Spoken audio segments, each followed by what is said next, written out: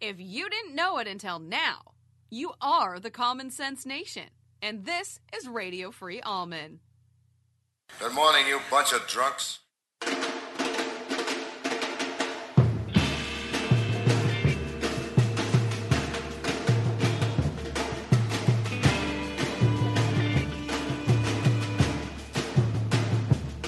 Oh, give me land, lots of land, and the starry skies above. Don't fence me in.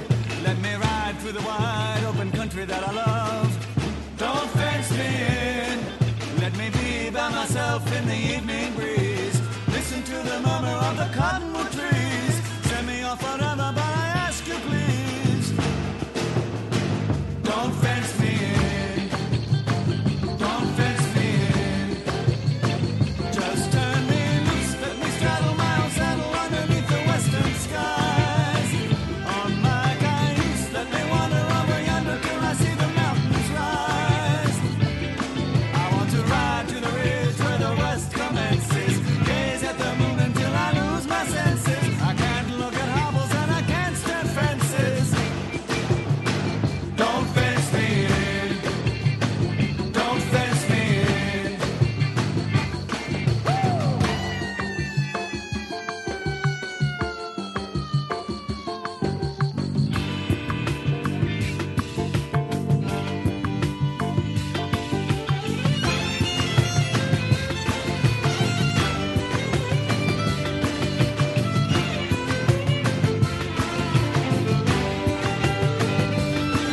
Give me land, lots of land, and the starry skies above. Don't fence me in. Let me ride through the wide open country that I love. Don't fence me in.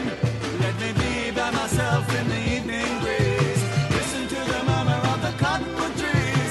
Send me off forever, but I ask you please. Don't fence me in. Don't fence me in. Just turn me loose, let me straddle my own saddle underneath the western skies. On my cayuse, let me wander over yonder till I see the mountains rise. I want to ride to the ridge where the west commences. Gaze at the moon until I lose my senses. I can't look at hobbles and I can't stand fences. Don't fence me in. Don't fence me in. Don't fence me in. Don't fence me in.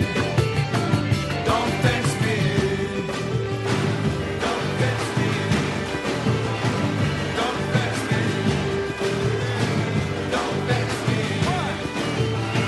Don't fence me in. Don't Well, happy anniversary, everybody. Good morning this morning. Happy anniversary. Happy anniversary, Phil. Thank you. Happy anniversary to you. Thank as you. well. Happy anniversary to you, too. Normally, we do anniversaries and things like that, you know. It's an anniversary every day of something. Don't you agree? I agree. Well, today's anniversary is the anniversary of the GOP baseball shooting.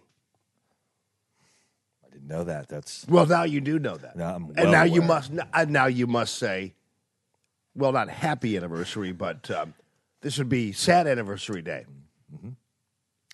and this is the anniversary of the time I realized that they actually did baseball practices and things like that.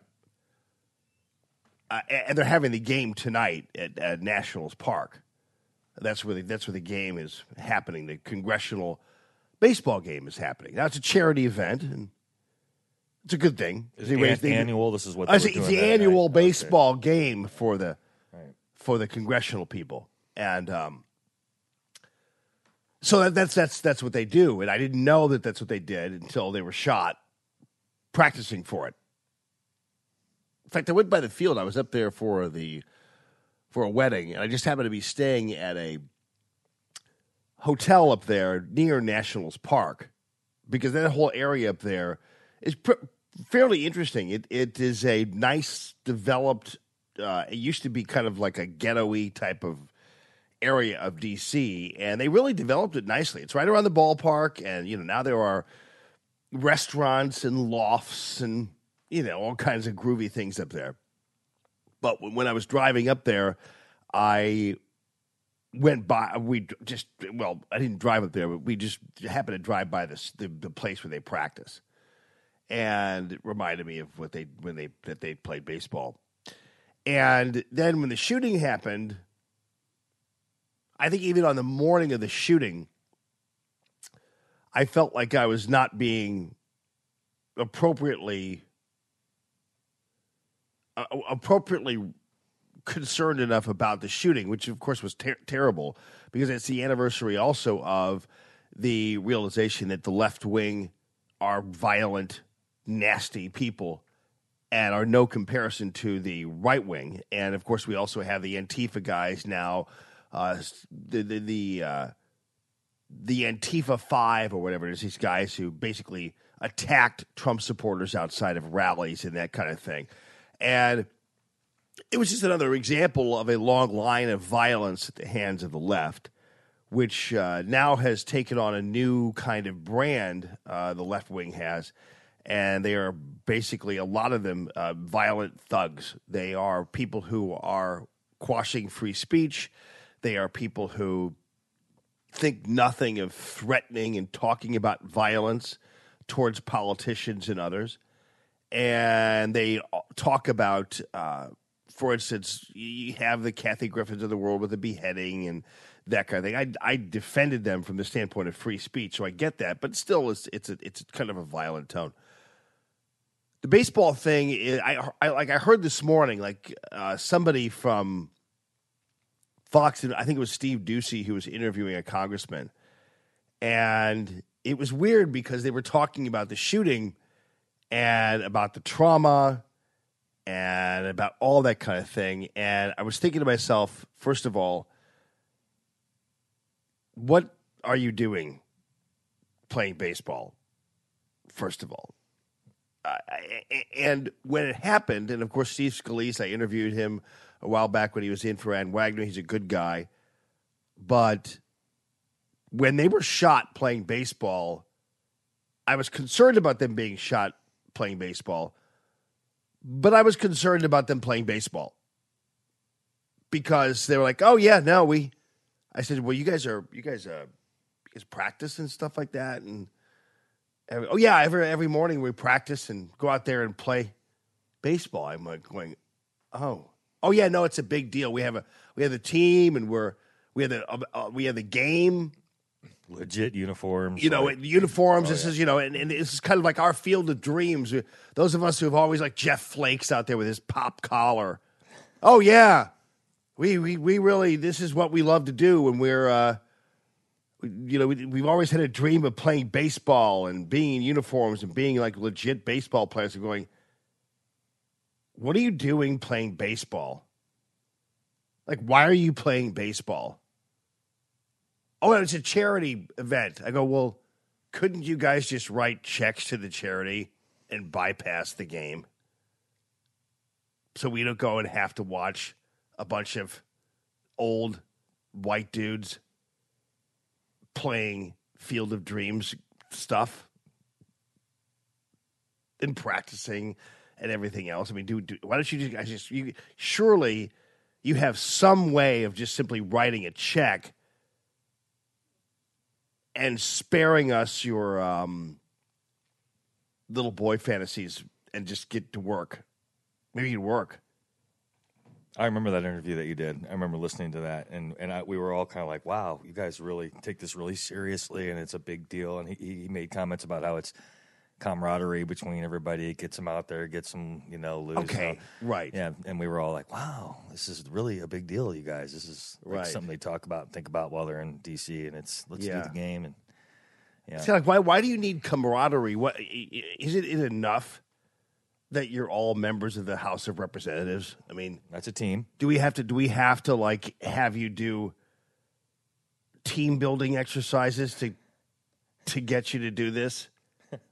And if you worked, and I don't mean to be cynical, but this bothers me because it doesn't make sense. And Americans it makes more sense now because Americans, I think, have a better economy, and we have seen the economic developments that we've seen, and everybody seems to be doing better these days. And lawmakers have worked hard to make that happen. And so, to some degree, it's a little more legit. Okay, yeah, play your baseball. You guys have done some work. But at the time this was happening, we hadn't had tax reform. We hadn't had anything else. And it was kind of like, I don't really want to hear how you play baseball. Yeah. I really don't care about your baseball game and all that kind of thing. And so, yes, this happened a year ago, and I was surprised about the shooting, but I was more surprised about the fact that they actually played baseball. Yeah. I was like, because the shooting happened, and I was like, oh my gosh, they were shot during a congressional baseball practice. And going, wait, double back on that one. Everyone was doing that, right? It was a congressional, and all the media was, of course, like, "Oh yeah, sure, this happens all the." We've known about it. Yeah, sure, it's a big thing. I'm like going, oh, I didn't know that. Oh yeah, no, every year it's a big game, and they practice all the time for it. Yeah, every morning. Mm-hmm. I'm like going, they do? Oh yeah, sure. And the security's out there for them, and they're all. I'm like going, oh, okay.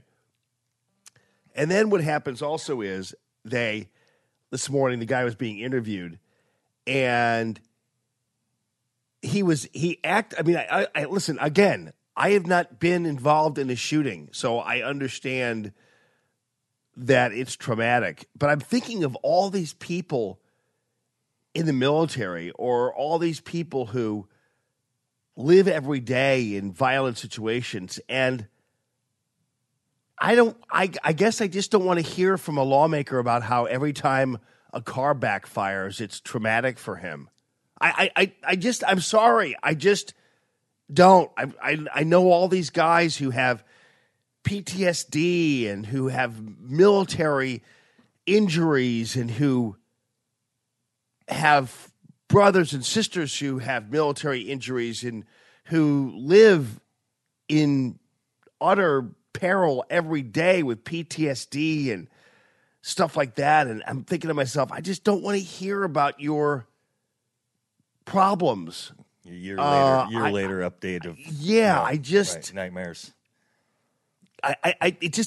There's something that doesn't really necessarily like. I have sympathy. I have empathy. I don't want people to think that I'm callous about this whole thing, but I just my bucket is full for that kind of thing. And I don't really like you guys a whole lot anyway. So I don't really want to hear about how traumatic your lives have been. Because what's crazy is the next question put forth to this guy by Steve Ducey when he was interviewing him, and I don't have the tape for you, I'm sorry, because it just happened, basically, earlier this morning, was, and then it wasn't long after that where your train headed to Greenbrier had an accident, and that was harmful too.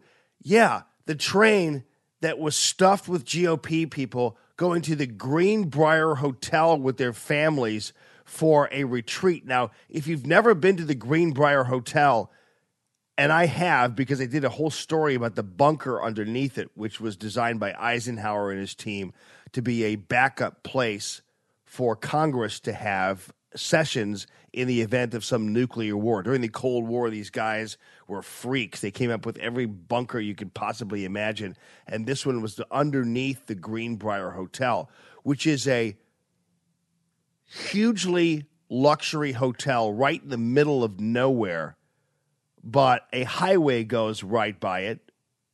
An interstate, by design, goes right by the place, and you can get there, but you have to wear a jacket at all times in the lobby.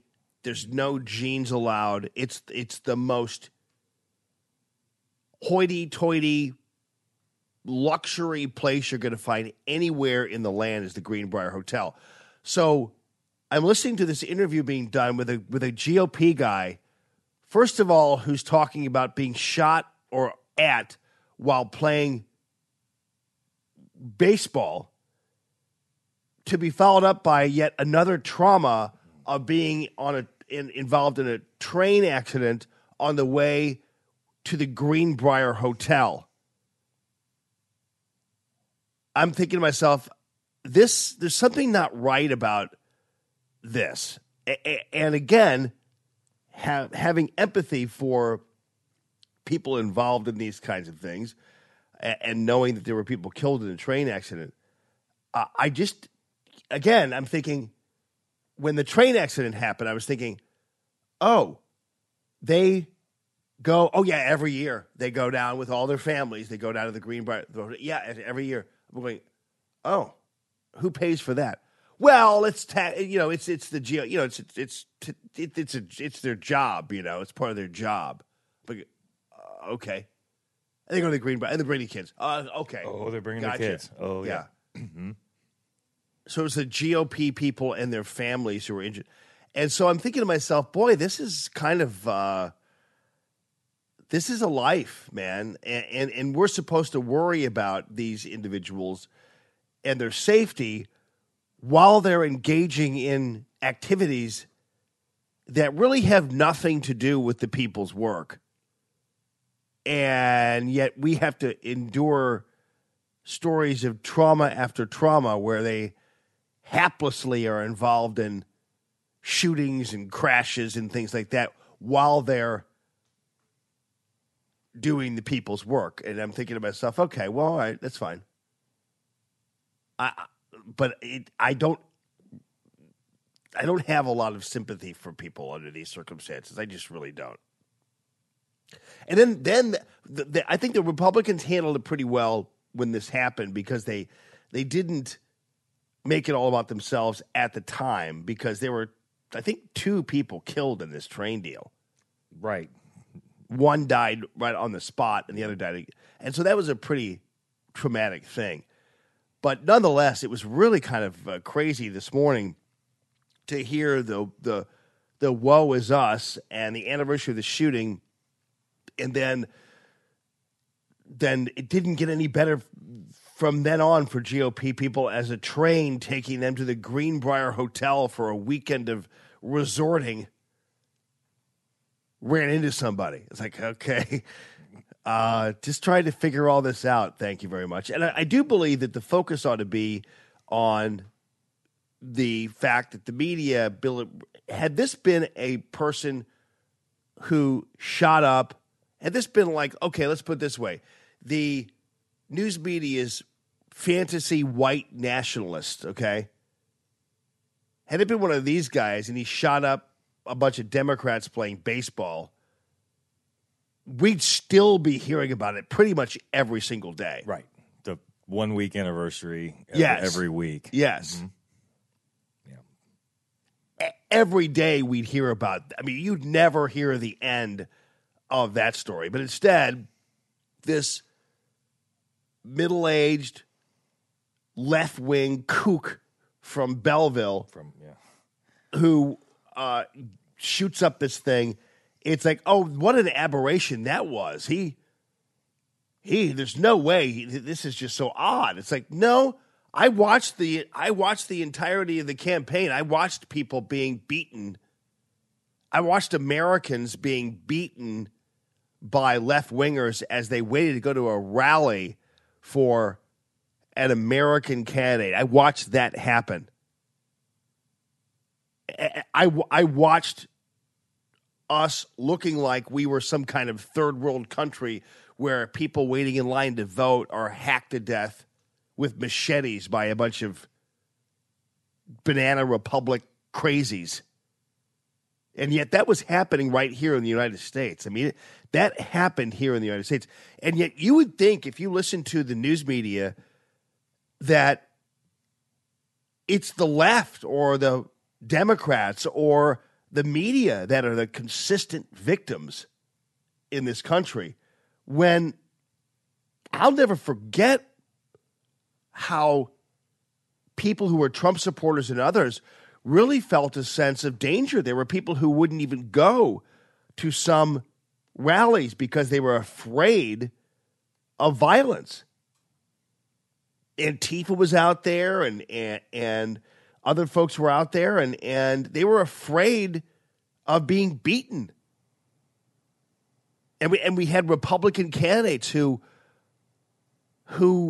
brushed it aside too. Ted Cruz and John Kasich were two of them in Chicago after there were people beaten at a rally in Chicago, and President Trump had to cancel the rally.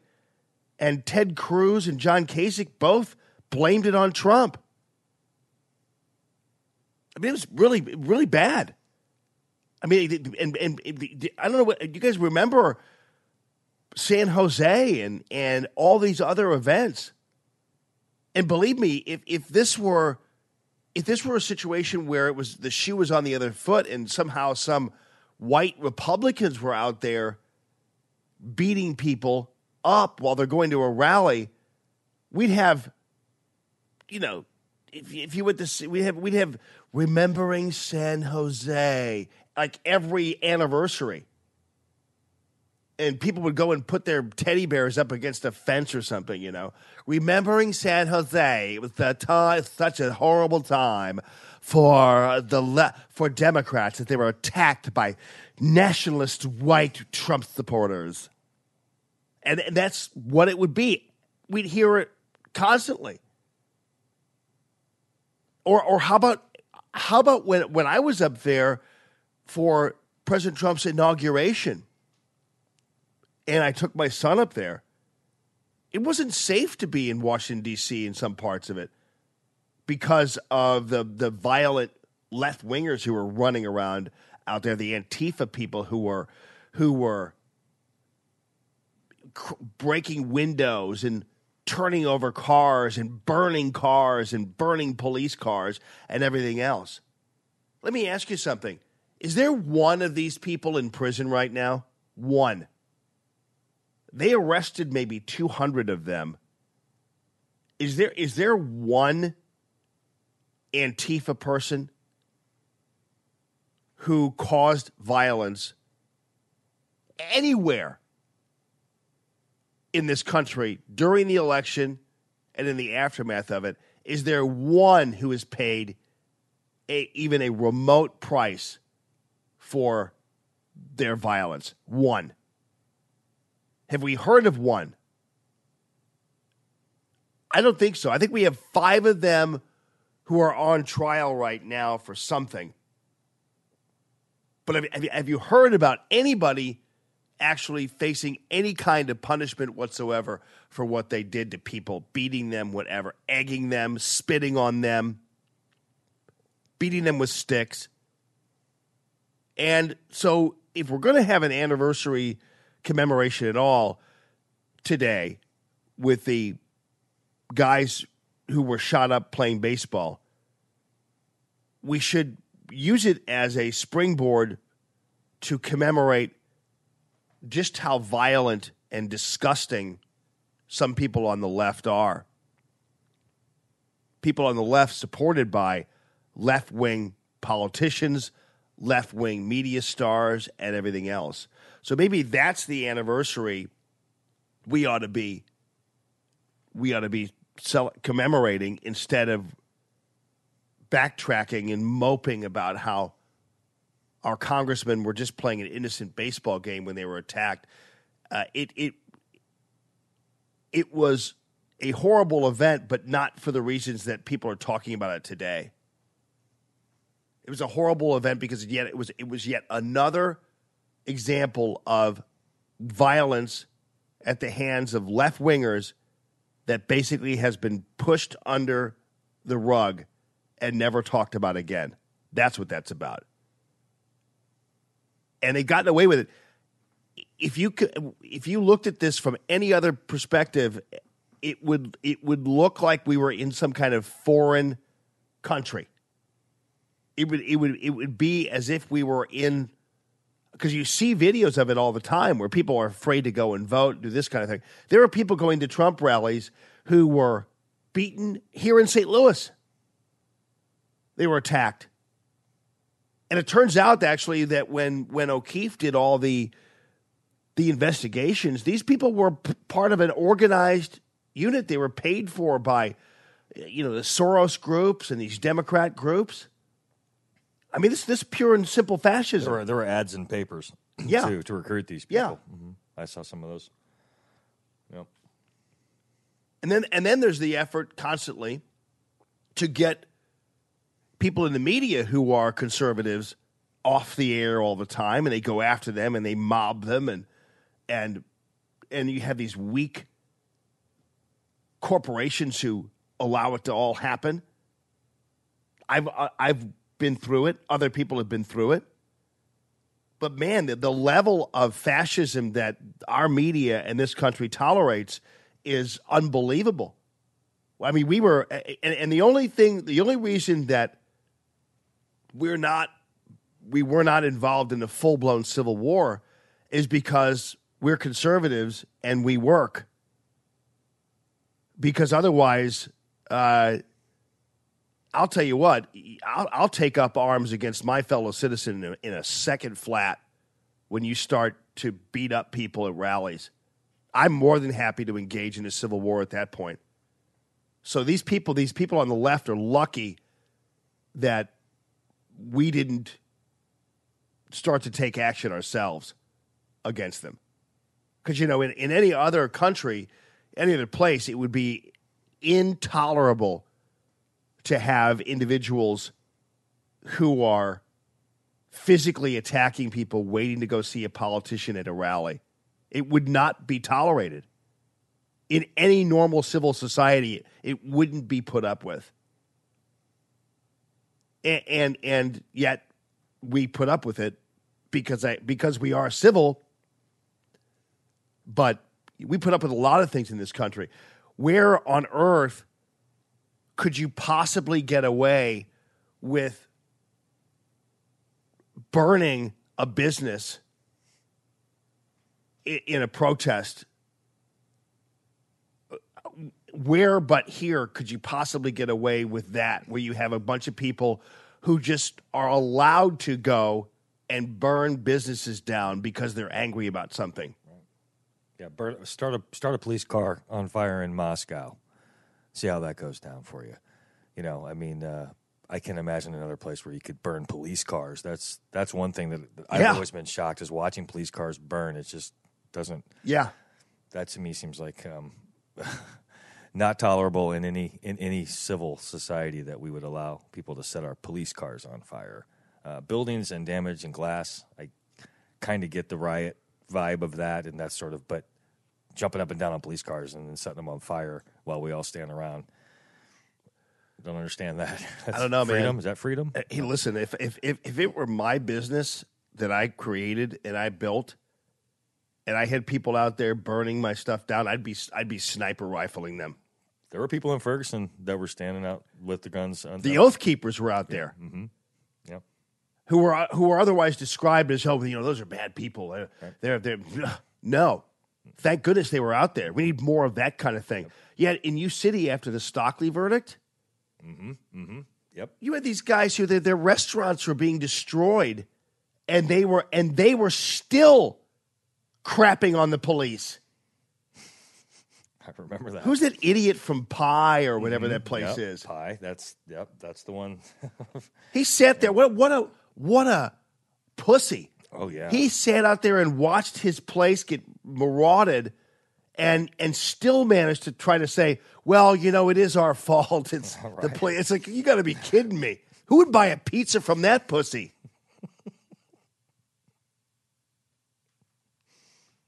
Yeah, like a thin crust Obama will buy a pizza from him. pizza with pussy on it. Yep.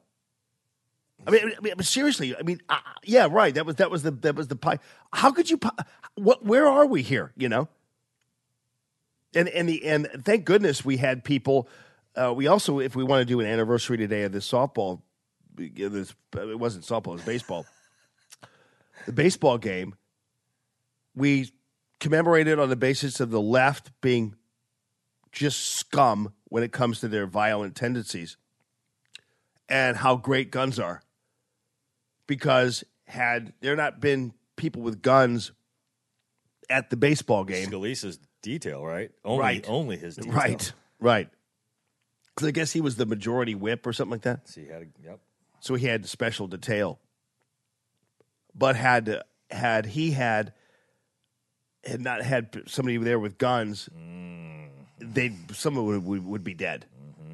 So if we're going to have an anniversary, I don't want to hear about how traumatized these guys are, because I know people who are traumatized, and they've been in Afghanistan and Iraq. So I don't need to hear about your PTSD. I don't want to hear about your baseball game anymore, which we're going to hear about all day today because it's tonight. And now apparently they're demanding that Trump be there at the baseball game. Trump's like, I just got back from North Korea, dude. I mean, I just met with Kim Jong-un. I just unified the I got to Korean watch Peninsula. a bunch of pansies playing baseball. You know, living their their field of dreams. I got to sit here and watch you guys play baseball. Throwing that 52-mile-per-hour fastball straight down. I mean, come on. Right. Mm-hmm. Yeah. Oh, it's Flag Day, by the way. Yeah. June 14th, Flag Day. That's right. So we'll have to commemorate that. But yeah, so they want Trump to be there. And now instead of hearing about really and the reality of how horrible the left is, we got to hear about the Trump cult. Like we're all that we're the worst people in the world because we support a president we elected, and now the whole thing is it's a Trump cult, and we're hearing it from our own people. Bob Corker, administration that wakes up every day on a hat-on basis, just making stuff up as they go along with no coherency to it. I think us having to weigh in on that would actually cause them to have to think about what they're doing versus, well, I'm upset with X today, so I'll do this. Yeah, so Bob Corker is out there, and he made the big news complaining about how nobody wants to double-cross President Trump. We're in a strange place. I mean, it's almost, it's becoming a cultish thing, isn't it? Because people don't agree with Bob Corker, we're a member of a cult. And Corker has his Corker Amendment that is regarding the tariffs and all that kind of thing. And because we don't agree with Bob Corker and his attempts to roll back President Trump's attempts to right the ship when it comes to trade, we're all members of a big old cult. And so what does the left-wing news media do at that point? They take Bob Corker's comments and just talk about them all day long. MSNBC, CBS, NBC, they all used Bob Corker as their springboard to how horrible it is that we dare support the president. Now, keep in mind, by the way, there are lots of people who have not supported the president on policy and have been just fine, thank you very much. Rand Paul is an example. Lindsey Graham is an example.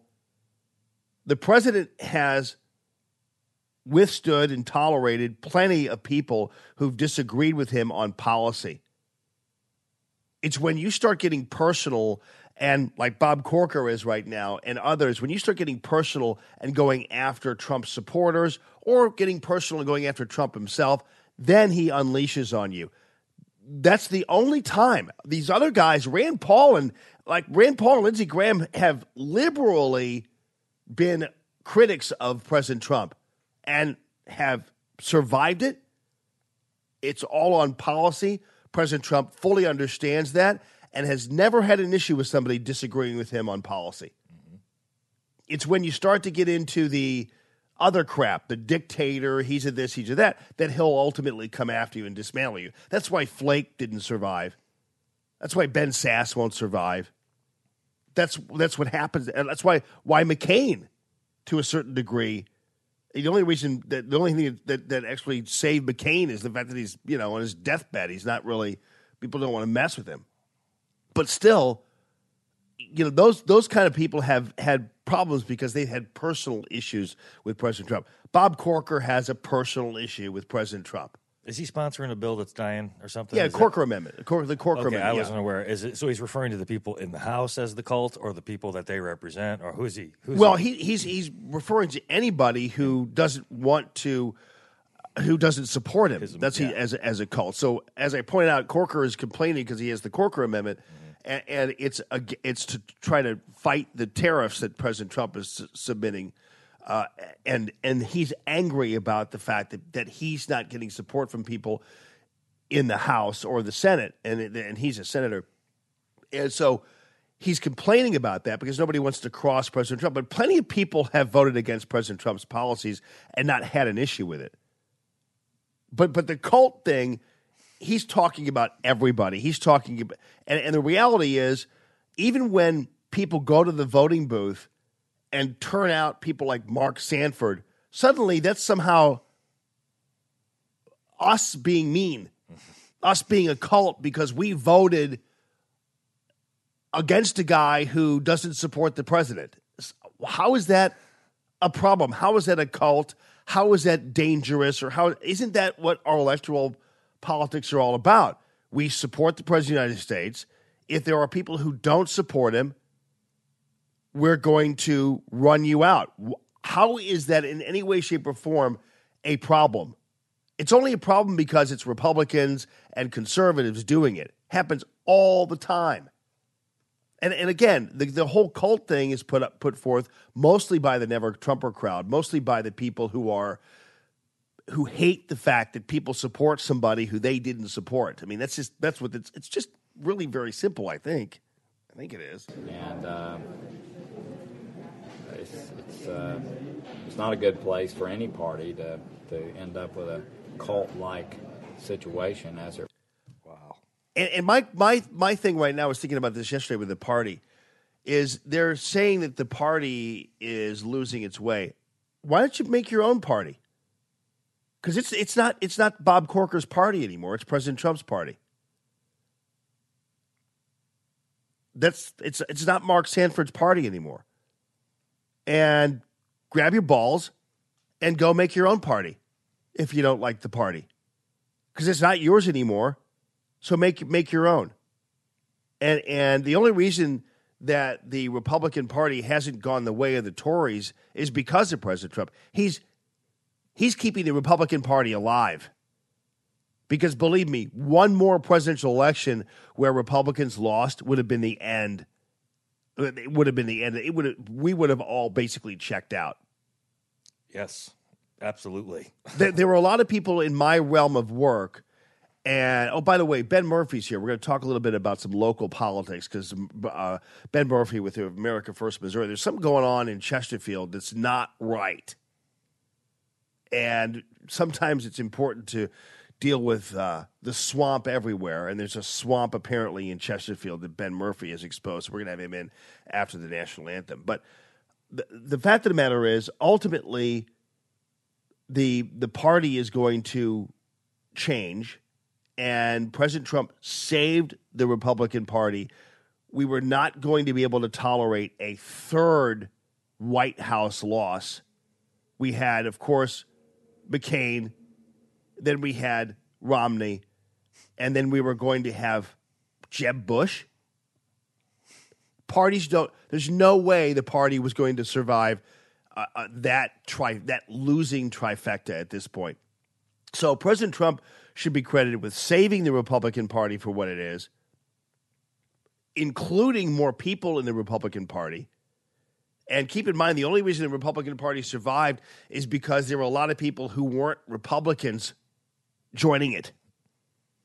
Because if we had to survive on our own with the kinds of pansies that we've been putting up with for this long, we would never have survived. We would never have survived without the working class conservative Democrats, for instance, in Wisconsin and Pennsylvania, who came forth and voted Republican.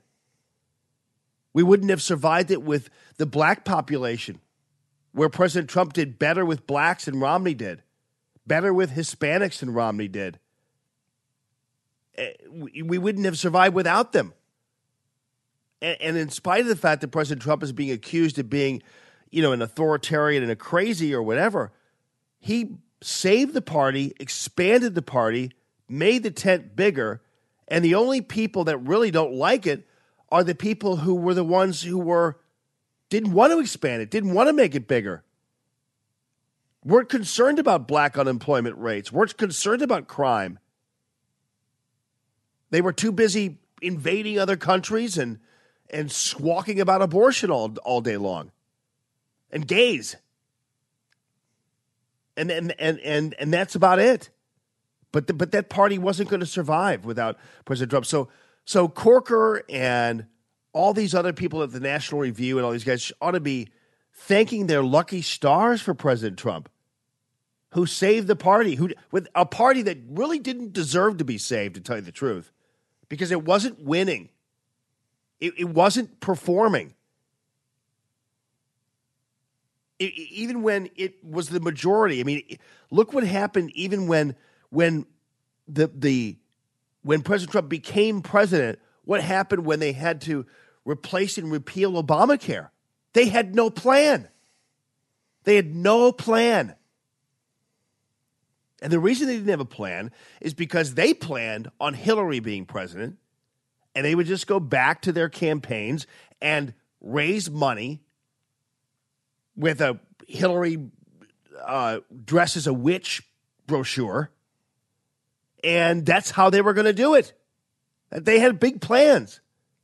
Unfortunately, their plans didn't include you at all. They included them. And these are politicians. And then your conservative media, the Glenn Becks of the world, and the other people out there that at the National Review and beyond, they had other plans too. Ben Sass, Jeff Flakes, Jonah Goldberg. They were writing, Megyn Kelly, they were writing books that they planned to sell when Hillary became president. These were books telling you about how we need a new map for America. And Ben Sass talking about, his whole book about how we can't even have Christmas trees at city halls anymore. It's like that was his whole big thing. Dana Lash with her, gun takeaway. They were all planning and plotting to make money off of your continued fear and defeat, which is why they oppose President Trump so much. Oh, Glenn Beck has a book? Oh, okay. I thought so. I knew he was right. I figured he was writing a damn book during this whole thing. Because Hillary had to win for them to be able to keep thriving off of their sky is falling book tour that they were planning on going on. Because when you have success, it's the worst possible thing when your industry is writing books that are designed to scare the crap out of you. Or doing media appearances or whatever, and you're taken out of the ball game then. And politicians are the same way. How are they possibly going to raise money now without Hillary around? I remember the calculations when I was at the Dinosaur Radio show station, and there were people who were more than happy to promote these regular old Republicans and acquiesce to the idea that Hillary was going to be president because they figured that talk radio would thrive much better with a Hillary as president than a Republican as president. And so they thought that having Hillary as president would automatically give them relevance because there's something to fight about every morning, every time. And I knew at that point, though, because I supported President Trump, I wasn't doing calculations. There was a chance that President Trump would become president, and then conservatives would just simply not have anything to talk about or say and wouldn't want to listen to the show anymore because the job was done and that was it. But I didn't make those calculations. I knew what was better for the country and better for me as an American. And so I wasn't making these kind of calculations that other people were making. But there were people out there who absolutely made a calculation, a determination that Hillary would be better for business. I'm sure you're right. And MSNBC and all the left-wing media are benefiting the same conversely. I think off Trump Yeah. being president, it's keeping them in business. I mean, if Hillary had won, I don't know that Maddow and all those shows would have had a whole lot to talk about. No. Because what's the big deal? Unless they became kind of the opposition within the opposition.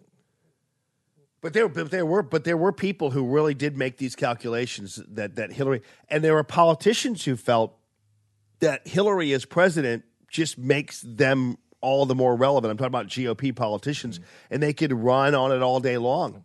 They could fundraise on it all day long. Yep. And you know, there were. If you just look at, for instance, what gun manufacturers were doing, which is why you have a lot of gun stores who are suffering now.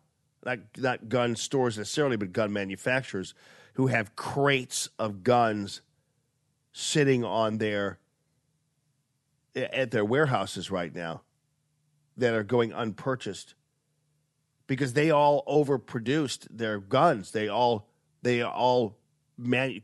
were manufacturing gun after gun after gun in anticipation of Hillary Clinton's victory. And then when Trump wins, and there's not as much of a gun grabby type of person in the White House and in leadership positions, people aren't buying guns at the level they used to buy.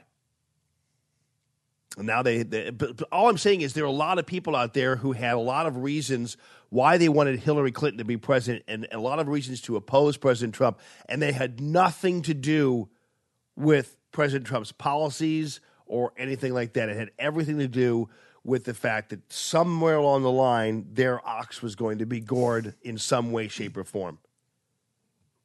It's how it's been played time and time again. Yeah. That's why when President Obama was around, all the guns sold. And so many guns are now out there because people were afraid that he was going to clamp down. And so I don't like the vibe that people calculate these kind of things. It feels like the people that are listening are just sheeple and or predictable. And if we do this, they're going to do this. But I know what you mean about people relaxing. And the relaxing isn't good for the numbers when people get comfortable and feel like we're winning, and which a lot of Trump Republicans do feel that we are winning every day and all the time. So we're kind of just going about our lives and not shopping for guns online and all that stuff. We feel more relaxed, and that's probably bad for bad for numbers. but now though that you are looked upon as sheeple by a lot of people. I mean, you President Trump represented the working class person who suddenly was able to see that they had some kind of stake in the game of government. Because how many times did you look at Mitt Romney, even as a Republican, going, I don't know, man. I don't see this guy winning at all. I mean, he doesn't even lift his feet when he walks. How is he going to become president of the United States? Yeah. I wanted him to win. Me too. Well, I didn't think he was going to. I defended him like crazy. I think he's a great businessman. Mm-hmm. I think Bain Capital was awesome. Yep. And the binder's full of women. Come on, that was a bad deal. But you just looked at him and you're like, dude, golly. The second debate, that's when I was done. I was like, we're done. We're toast. It's over. And McCain wasn't even trying. I mean, again, Sarah Palin, it was like, thank goodness for Sarah Palin, because he wasn't even trying. Mm-hmm. I don't even know how he became the nominee. It's still confounding to me. I think he still got more votes than Romney. Yeah. Well, yeah. Anyway, so today is that. So you're going to hear a lot about the whole GOP. It was a long way to go for all that, but you're going to hear about the GOP thing, and then you're going to hear about it now the new topic du jour is that how cultish we all are, and it's funny how it comes after a major victory internationally. Now suddenly their big complaint is that we just love our president. I mean, that's the big thing now, is it, because we're a cult. And did the president say when he said there's no longer a nuclear threat, is that true or not true? I don't know. We'll have to see. But he just got back from there. I'll trust him over Joe Scarborough any day, or Bob Corker, or whoever else it is telling me I'm wrong and a cult member. I don't like a sitting senator referring to us as cult members when we've just seen the end of or potentially the end of the most cult-like regime in the world. Yeah. In North Korea, that's a cult. That's the way it works. And the media went crazy when President Trump declared fake news as our biggest enemy because they were downplaying the North Korean result. And I'm thinking to myself yesterday, I go, but you were downplaying it, weren't you? And I go, hey, they're accusing us of downplaying the thing. What happened over there? I'm going, but you were, right? Yeah, but But they're accusing us of it. Wait, didn't you just come off the air saying that President Trump is rubbing shoulders with a despotic leader? And how could our flags be on the same stage? Driving you crazy.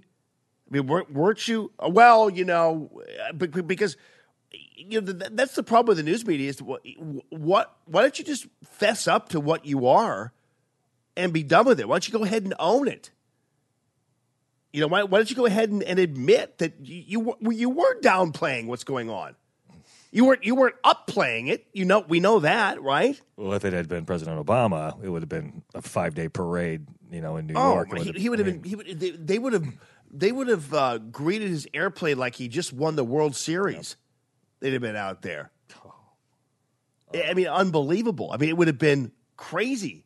The result of this. They kind of did it with Cuba a little bit when Obama met with Castro. They kind of wanted to go down that road with making him look like a world peace. Yeah. And now keep in mind, I was among those individuals because a lot of conservatives are like going, let's not forget that Kim Jong-un kills his own people. It's like, oh, come on. How many times have we hooked up with dictators who were terrible people? China, come on. Mm-hmm. On down the line, we've rubbed shoulders with horrible dictators everywhere. It's happened constantly. But I will tell you, I supported the president when he normalized relations with Cuba. I supported that. Mm-hmm.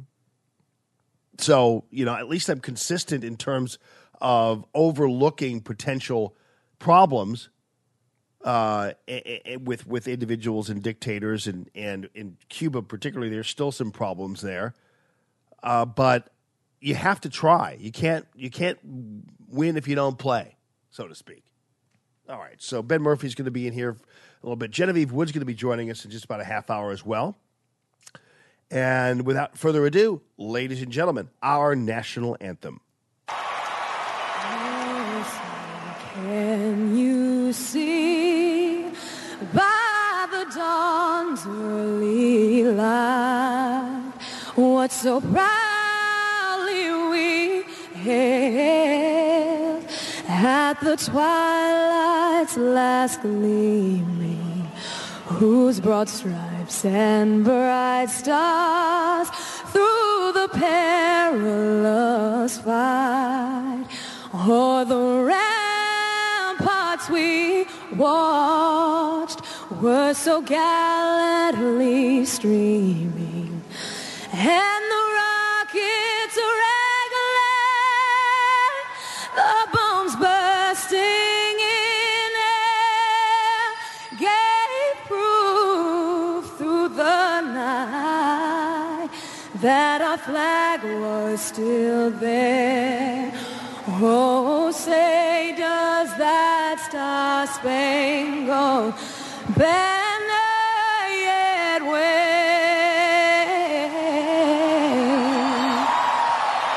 o'er the land of the free and the home of the brave?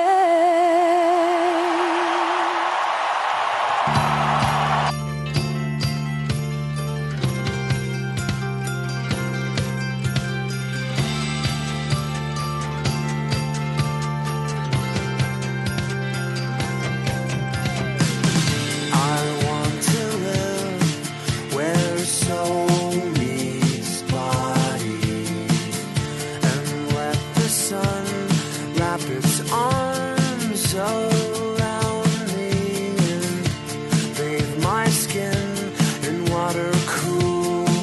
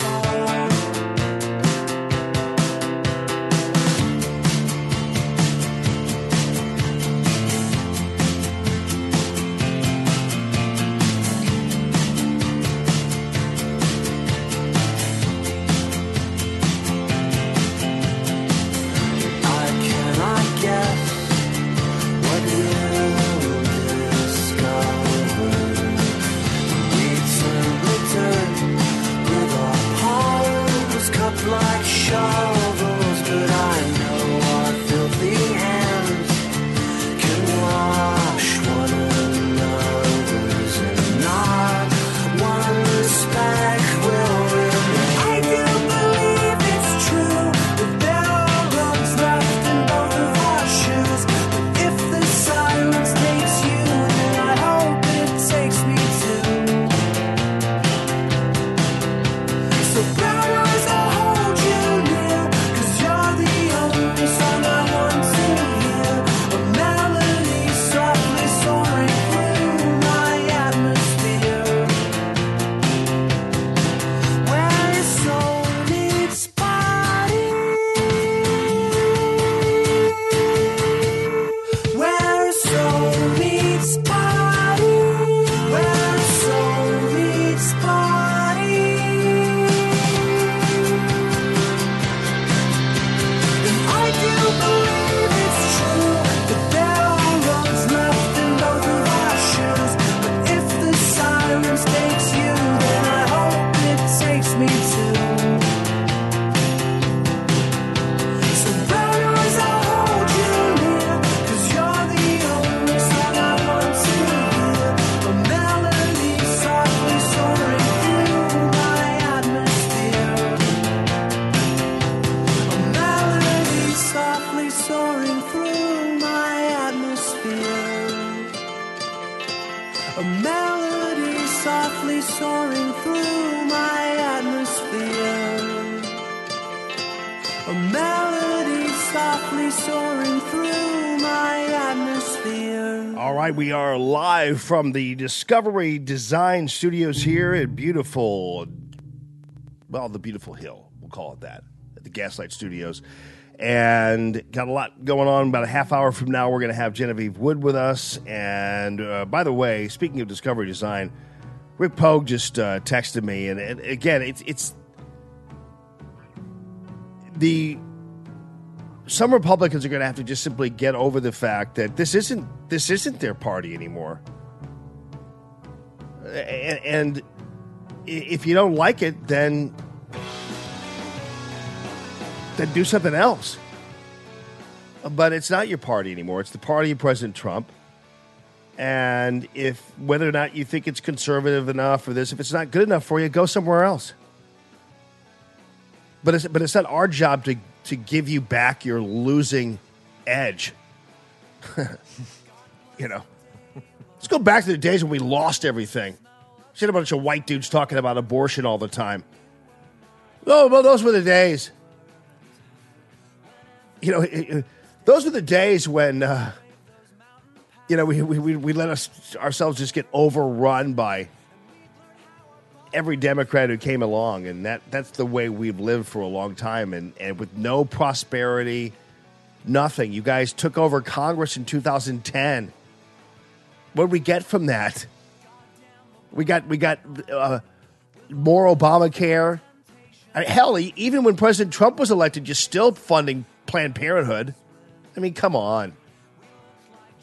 So, yeah, as Rick Pogue pointed out, over there at Arrowhead and Discovery Design, I think, you know, remember the Whigs, they went away.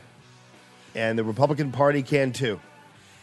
Or formulate something else, whatever you want to do. Obviously, there are perils to that because then you have maybe a split vote. But yeah, well, if you don't have guys like Rick Pogue, you're doing it wrong. And in politics today, I think those are the guys. That's a perfect example of an American business owner that should be on the same page with the politicians in the state and in the I think in the D.C. He's a great example of somebody that if he's not with you right now, you're probably on the wrong team. yeah, I mean, and so whatever Bob Corker says or Ben Shapiro, it's like, come on. Yep. Boo-hoo. Good example. Go make your go back and make it the National Review Party. There Wow. you go. See that's how a great far you idea. get along there with the National Review Party, and see how long that sits. Elect Bill Kristol as your president. Let's do a cruise. Yeah. Did Bill did Kristol. Charles Krauthammer die, or is he? He's about a week away, probably. Oh, really? Yeah. Oh, that's a shame. Did you read that letter that he wrote? Yeah, man. Wow, man. Yeah, wow. That's Oh, a yeah. sad state of affairs. Here's another guy who you need to have on your team. His name is Ben Murphy, America First Missouri. How you doing, buddy? Never better, Jamie. Absolutely never better. And I say that all day long, every time somebody asks, and you know why I'm never better? Why are you never better? Because Trump's the president. And that's what we work so hard for. And I believe that 100%. We're never going back. It's Trump's party. It's Trump's GOP. And I know the Republicans or establishment are having a really hard time with that. But get used to it because that's the way it is. You know, Ben Murphy, I've known for a long time, and the first time I met you was when you were repping, and this guy was the Howard Phillips. Oh, God. Howard love him. Phillips. Wasn't that great? And I remember I did a story with him. You sent it to me. I played it on the air. Howard Phillips was running for president. I was at Channel 4 at the time. And he was one of these independent, but he was a conservative, obviously. Oh, a strict constitutionalist, as a matter of fact. Yes. And this was, what year was this, though? This would have been 96. And 96. I'm glad you bring this up because, I've heard my name mentioned a few times on here in conjunction with America First Missouri. And who's Ben Murphy? I've been absent from politics for at least a decade, closer to 15 years. But back in 96, I cut my teeth on the Buchanan campaign. Yeah. We ran that campaign, Jamie. Pat Buchanan was so ahead of his time as a populist. That was our last populist uprising, man. I know, man. I mean, and it was had the time of my life as a young man, or certainly younger. I just turned 60 last October. So we go back 96, do the math. It's over 20 years ago. It's funny because people thought, even then, for some reason, I was like kind of liberal because I was Channel 4, whatever. But Right. But I was the only one that even covered Howard Phillips, and I knew Buchanan because Buchanan was a friend of my dad's. Okay. Those guys got a snoutful together on a frequent basis. You were the only one that gave us the time of day. And the connection there is, and back then, I worked with John Bruner's father, Jack Bruner, who previously worked in the Goldwater campaign. Oh, right. We were running the Birch Society back in these days. Yeah. And the rise of the militia movement. Phyllis Schlafly, that's how I got to know Phyllis back in the day, running this Buchanan campaign. And Pat, we sent more delegates from Missouri to the Republican National Convention that you drove out to. We sent more delegates to that convention for Pat than any other state in the country. We were huge for Pat Buchanan, but we were highly disappointed in Pat because we couldn't convince him to pick up and walk away from the Republican Party and mount a third-party independent campaign. We were so defeated, we joined, many of us did, joined forces with Howard Phillips. I worked with John Stormer, local guy, Debbie Hopper, who went on to run the Ron Paul campaign. We formed we got the U.S. Taxpayer Party on the ballot in Missouri and helped them get formed in Missouri. That's the Constitution Party today. And I love these people, but gosh, we were misguided. We should have worked stronger to take over the Republican Party, Right. which is what we've done. You kind at of this have point. now. This is what we've done now.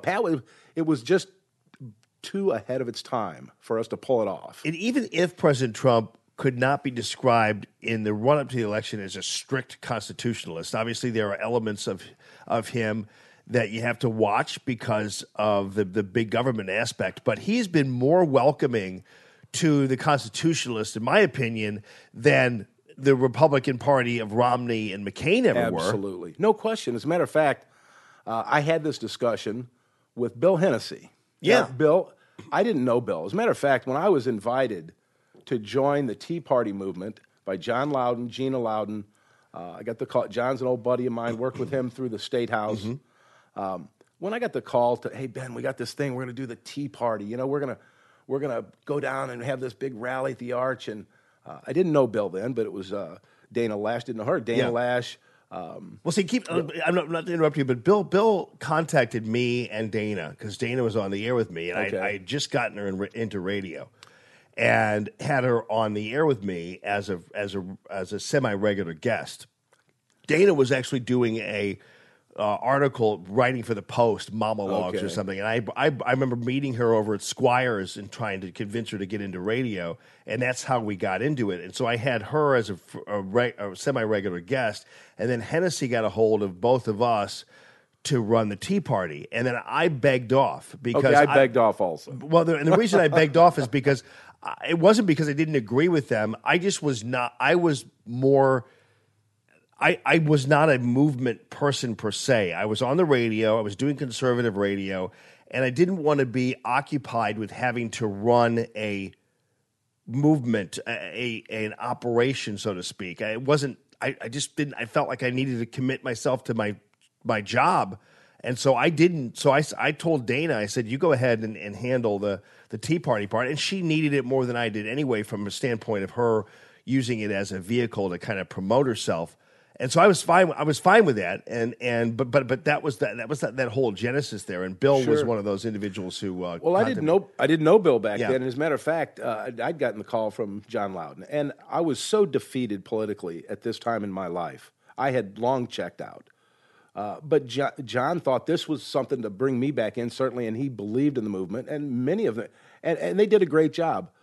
When I got that call, and I look back at this, I said, John, if you were interested in stealing the government's property and throwing it into the Mississippi, dressed as Indians, I might be interested.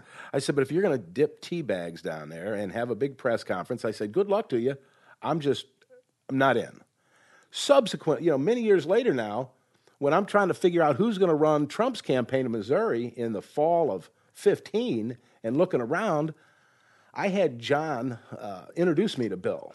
And I sat down with Bill Hennessy, and we had a discussion. And this is before Bill came over to the Trump side. Right, exactly. And, he wasn't sure about me. I'm saying, look, man, as a conservative, I would side with strict constitutionalists. Right. And Trump's not that, but I'm tired of losing for God. We've got one more shot at this. I said, this is a long shot. I said, but I'm going to give it everything I've got to make this happen because I'm tired of losing. And if we can just get 10% of what he's talking about, we're on the road to winning. Right. And I'm still not tired of winning. Yeah. But I mean, this beats the hell out of losing. Oh, Jamie. and the kind of crap that we went through early on in supporting President Trump, and we were always considered to be, I always knew you were this, and I always knew you were that, and I always knew you were a liberal, always knew you were, whatever. And I said, I'm going to have to, I'm sorry, but I go by what I believe and what my instincts are. And this is where I'm at. And you know what? If he loses and I don't have a radio show anymore because of that, whatever, and I've lost all whatever, but I'm not going to put my finger up into the wind and see which way it's going to blow. I'm going to be what I am and who I am, because I can't be anything other Thank than goodness that. you took that approach, because Yeah, that's what got us through. That's what got us through Definitely. it. We had one voice above all others. It was yours in the Trump movement. Hear, So hear. that conversation I had with Bill Hennessy, he put me in the forward of his book, Turning on Trump, because I think, I think it was certainly instrumental. Yeah. He acknowledged me as being instrumental in helping him make the decision to jump on board. And thank goodness he did. And the Tea Party people that I met, what a bunch of great people. Yeah. Who were before their time as well. Right, And right. Buchanan before that. But it's culminated in this Trump movement that's not just in this country. Jamie, I was in Europe when they voted Brexit. And when I saw what was going, that's when I was convinced that Trump. I came home knowing 100% that Trump was going to win, Yeah, because right. this wasn't just about America. This is global. Right. The people are throwing off the chains of the globalists. We've had it. Right. It's either going to be this or we're going to fight, and it's not going to be a Cold War. Well, and the Tea Party people were treated just like the Trump people are being treated And now. like the Buchanan people before them, absolutely. Which is why it was somewhat disturbing to see some of the Tea Party people so weird about Trump and weird about his supporters, because I was like, you guys, come on. You guys know what it's like to be marginalized and treated like you're not part of the club. Same thing with the Libertarians and the Ron Paul Party. I got Right. that call from Debbie Hopper. What a great gal. And she was with, back then, Howard Phillips. She was Yeah. running his campaign. Went on to run Rand Paul's campaign, or highly involved in it. And she called me, says, Ben, we got this deal, Ron Paul, blah, blah, blah. And I said, let me tell you what they're going to do to Ron Paul. They're going to crucify him. And they did, and they pitched him out with the trash. But look at us today, because those good people stuck with the program. It re-energized me, which leads me up to what's going on in Chesterfield. And I want to push that a little bit. I don't want to run out of time, because that's you're really not going to why run out of time. I have a clock here, so Okay, you're not going to good. run out of time. So I don't want you to get to Chesterfield just yet, because Okay, I got to good. deal with Howard Phillips, because we had a situation where, and Phil, you'd like this, because when Howard Phillips was in, it was 1996, and we had I was doing this story with Howard Phillips, but I was doing a story at the airport about him. smoking on planes. No, Yeah. Howard was. They could still smoke on a plane then. Yeah, But absolutely. I walked all the way up to, with a camera, all the way up to the place where you start walking into the little chute where the plane is. I mean, that was right to the gate. That was prior. That was before 9/11, and we were like talking. We were like talking to him right at when he was giving his ticket to the gate agent, and that's how. And you're looking at this video, thinking, "Wow, man, this is this was not that long ago necessarily." But it seemed like it was, because we were able to walk right up to the gate and everything else. And that's great. When I found that in my archives, I knew you'd get a kick out of it, because, we looked so young, basically, compared to, it's 20 years ago. But when you said to me, do you really think that Howard Phillips is going to be elected president? And I smiled, and knowing, that we were just making a statement. Yeah, certainly. yeah. And I said, no, probably not, but he should be.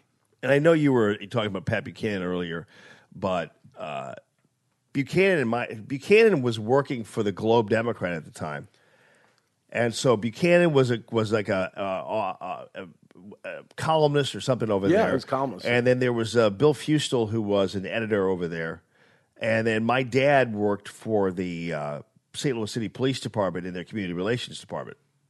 So, of course, they were all friends, because they all knew each other, because that's Buchanan and the Globe, and my dad had contact with the media and all that kind of thing. And so he and my dad were really close friends. They'd go over to the east side and just, it was back in the day when it was a Gaslight Square, and oh wow, and cool. you had the bars over on the east side. That was before it was like Strip Club Central. It was more like that. And so they go and party it up, man, all the time. And in fact, one of the first times I ever ate a sardine was in the presence of Pat Buchanan at a house party that my parents had. And they'd have this is really where, actually, back in the day, where you actually did wear lampshades on your head. That was where that all came from, where people would be like, it was highball city. Alcohol had nothing to do with it. Oh, yeah. No. And then one time, Buchanan's leaving my house in U City, and he's with his girlfriend, Josie, at the time. And we had these chains that would gate off the neighborhoods, And he almost took his head off driving. He had one of these, he had a convertible, and he was, 3 sheets to the wind, obviously. And he almost decapitated himself with those chains. He went right underneath the chain. It was a legendary story about Pat Buchanan. But he mentions my dad in his book, and Buchanan is just a great guy. And I talked to him when he was in town here back then, because I think I met you then. You He might was at a have- hotel near the airport. Yeah, that was my Giving a rally speech. with Yeah, Phyllis. We right. had Phyllis out there. You were Right. there covering that. Yeah. And Buchanan's was a good guy, and as you point out, way ahead of his time. Yeah, as a matter of fact, family legend, Pat Buchanan dated my Aunt Sis. Oh, really? Yeah, and I can remember asking Sis. It was during the campaign. I'm like, Sis, whatever happened to you and Pat Buchanan? I heard about, you dumped him, I guess. It's along the line somewhere. What happened there? She said, well, he was more interested in politics than he was me. Yeah. He was pretty much he was a swashbuckler by a lot of standards. Good guy. And then left when he went off to do speech writing for Nixon. Yeah, went off with Nixon. Yeah. All right. So in Chesterfield, there is a swamp of sorts, eh? Well, that's what I told city council. I said, you got a swamp up here. So what's going on? Well, we've got a mayor out there, Mayor Bob Nation, And, I don't know Bob, really. Bob stood up for us on the city-county merger, kind of dug that. And, I'm more concerned with what was going on with the presidential election to really, get back into local politics. I'm a former police commissioner from Chesterfield, highly involved in politics there in the 90s because I came out of that Buchanan campaign on fire. And Phyllis Schlafly said, Ben, every 4 years we have a presidential election. And that's fun, and everybody, has a big time, and everybody, does their candidate. But when that's over, the real work begins, and it begins in local politics. So she advised me to roll my sleeves up and get back there in Chesterfield and get involved because, there's good guys and bad guys running city governments, and you need to be one of the good guys. And so that's what I attempted to do, Jamie.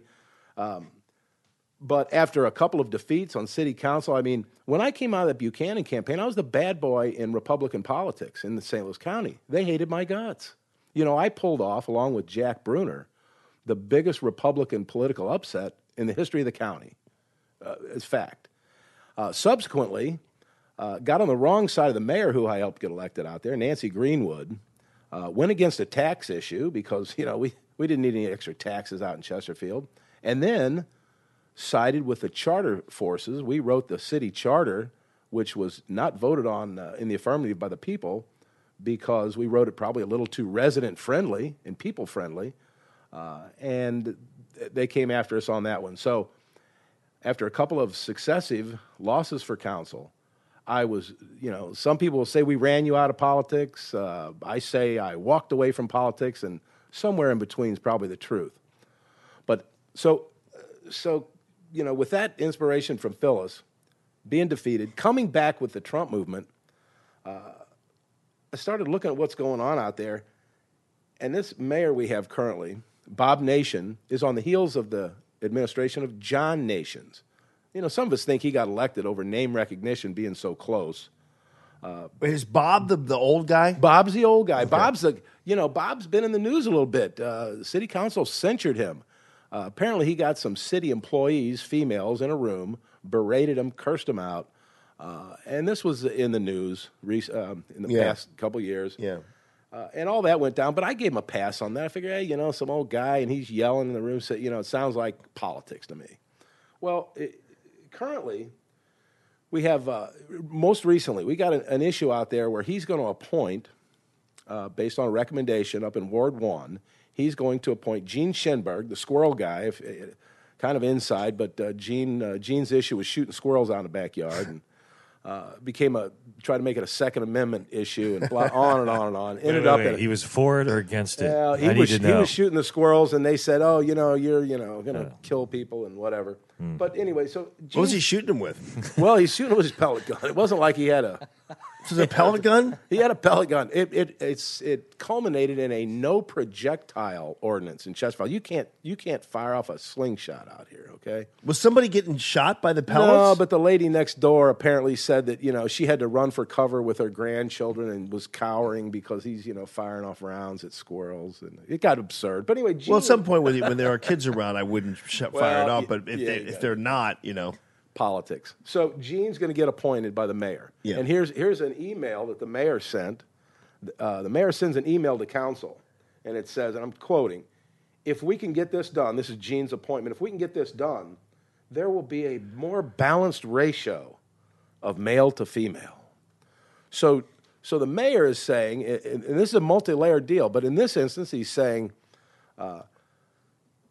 in the era of the Me Too movement, I'm going to throw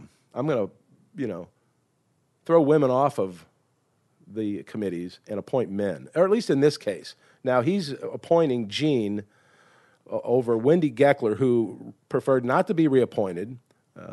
Wendy's on the opposite side politically than me, but I think Wendy in the Planning and Zoning Commission was always fair and abided by our rules. Planning and zoning. So that's one issue. That's the issue I spoke to in council a week ago Monday. It was written up in the Post-Dispatch, the Post-Disgrace, I prefer to say. I canceled that subscription in Clinton's first term. But the Post wrote this whole article in the Metro section, and failed to even mention my name. They don't want to give credit to anybody who's identified with the Trump movement, certainly. And when I told them you're running a swamp up here, I think they got the message. So they wrote the article. That's how they did their article when Claire McCaskill lorded over Mike Parsons' office there, the governor's office. They could refer to they could have Claire McCaskill being the focus of it and refer to Luchtenmeyer and Wagner and others as others. Absolutely, the same kind of thing. Yeah. Now the crux of this deal, and that's going on up in Ward 1. That's Gene's. That's not my deal so much. It's a city deal, but it's not my deal. My deal's down in Ward 2. In Ward 2, we've got a long-standing member of the Planning and Zoning Commission by the name of Laura Luking. Okay. And I know Laura's listening, Laura, and I know this isn't easy for you, but Laura's being passed over in a reappointment to the Planning and Zoning Commission. And she's being passed over for a guy by the name of Guy Tillman. Right. Now, I met Guy at the polls. Laura Luke would work in the polls. I show up to vote in Ward 2, and Laura says, Ben, I want to introduce you to Guy Tillman. He's a good guy. I'd appreciate you vote for him for council. Right. Sure, Laura. I mean, you're tuned in more than I am locally here now. I'll vote for Guy. The next interaction, the next interaction I have with Guy Tillman is I hear that Guy is going to accept a nomination. He spent one term on council, and you might have heard this before. Yeah, I need to spend more time with the family, so I'm not going to run for re-election. Well, fair enough, Guy.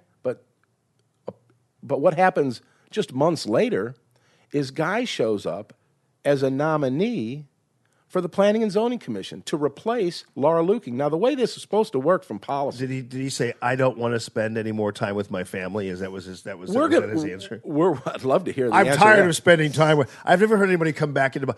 I'm tired of spending time with my family. I'm getting back into politics. Yeah, all in the same year. Now, ought to do that sometime. John Hoffman, who you used to have on the radio, Yeah. writes notes from Snobburbia. Yeah. Out there. You like him?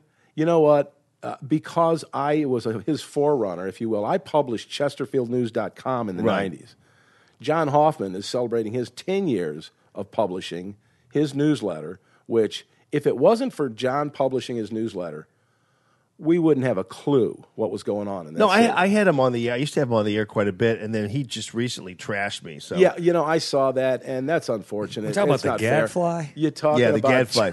I remember now. Yeah. The problem was he was so boring He's a on boring- the radio he would that I bore- had to, it was intolerable to have him on. But I mean, he's done good work there, I know, and I always liked him, but he trashed me. He, I don't know, uh, I didn't even read the thing; I just heard he did. You I know, know about it. He's just what he is. And What did he say, by the way? about you? Yeah, what did he say in there? I think. What did he say? Yeah, you- I think he. I think he claimed you might have had a pretty big personality, but didn't use those exact words. And I'd have to go look it up. Be honest with you. I'd have to look it up, and I don't want to go there because that's not the issue. And I know. I just was curious. Side issue. You Yeah. got it, John I Hoffman. didn't I even wanna know go if there. you knew he trashed you or not. I always want to go there. And it wasn't real bad. It No. wasn't. He's not nice to anybody. Okay, really, John? He's John Hoffman. Nobody knows who the hell he is. John, you are. West County gadfly, man. He's I had him on. It was like We used to people love just- the tension. We knew you so it was- well. it was bad. We could tell that you weren't. it We was- loved it. Yeah, I mean, it was because he was just, and he didn't like it because he's a beta, and he didn't deal with alphas very well. You've got that. And You've got that right. just ask his wife, but so I had a situation where we had him on the air, and I finally, it was, our ears were bleeding. The guy was just so awful, so I had to get him off the air. Eventually, we just didn't call him one day. Well, But that might be why he wrote that article. Hoffman Just wrote waiting for for the- this time. He wrote for the Patch. Yeah. Remember the Patch? And when that thing blew up, he launched this newsletter. And I've talked to him a couple times. He barely does email. I God know. bless him. He's and, all right. he's what he is. God love him. Absolutely. But he says in his latest newsletter that Guy Tillman got off of council to spend more time with his family because there were, you get 2 council meetings a month. And he wants to be now reappointed to the Planning and Zoning Commission, which has 2 meetings a month. So Sounds like politics to me. Sounds like a setup to me. But here's the tough part of the matter. He has 6 months' experience on planning and zoning. Laura Luking knows planning and zoning inside and out. And where you would consider that appointments should be made by who has the most qualification, who would be best for the city, we're appointing somebody, or the mayor intends to appoint him. This has already come out of committee and will go to a full vote of council on Monday night. So why doesn't the mayor like her? What's his deal with her? Well, I guess, now Laura has told me that he has told her that she hates developers. Our city's developed out the wazoo. So, it's ridiculous. Now, the mayor he makes the case for Better Together when Better Together says, oh, you're running a bunch of fiefdoms out there. Oh, right, yeah. He makes the case. Right. It's his. As a matter of fact, Jamie, I'm just going to go out on a limb and I'm going to say it. I asked Laura to sign an affidavit to this effect because otherwise it just becomes he said, she said.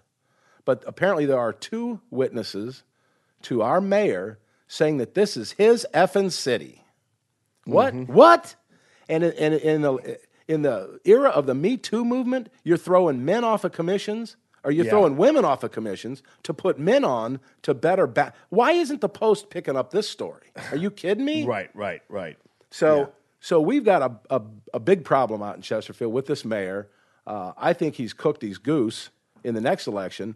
And we've got a council meeting Monday night. I want to urge anybody who lives in Chesterfield, hey, if you want to see a good show and you don't live in Chesterfield, you want to come out and address this gender balancing issue that the mayor is trying to achieve, whatever that's about. You want to come out and see what's going on and confront these people Monday night, Chesterfield City Council meeting, 6:30 at City Hall.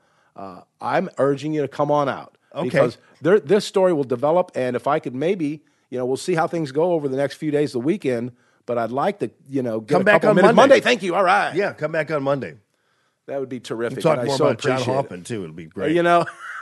I'll get John to tune in and maybe listen to this broadcast and get a comment. Yeah, John, call into the show. Hey, John, maybe there's a place for him to bore people to death here. Maybe you and Jamie can make up, John, and you can get back on the air with. He's all right. Yeah, but listen, his newsletter's much better than he did on the air. I got to tell you, he writes words like, what kind of crap's going on here, and he can do all that on the newsletter. He's like a former cop or something too. He's a former cop, and he goes after rich people. He's got an issue with rich people. definitely I don't know what's does. up with that. I mean, being rich doesn't suck.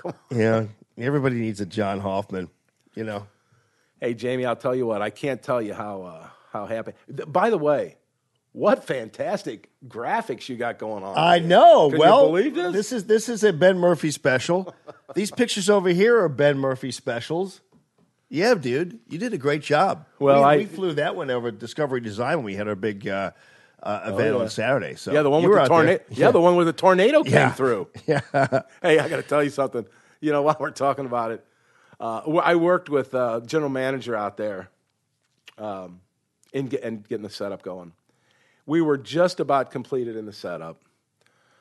We thought we might have been running short on bottled water. I was down to staking the tents down, and I said, I can run down here to Quick Trip, get some bottled water.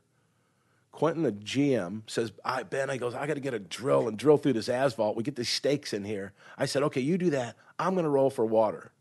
When I came out of the Quick Trip, I could see a black cloud a quarter mile away over Discovery Design, and I knew I was in trouble.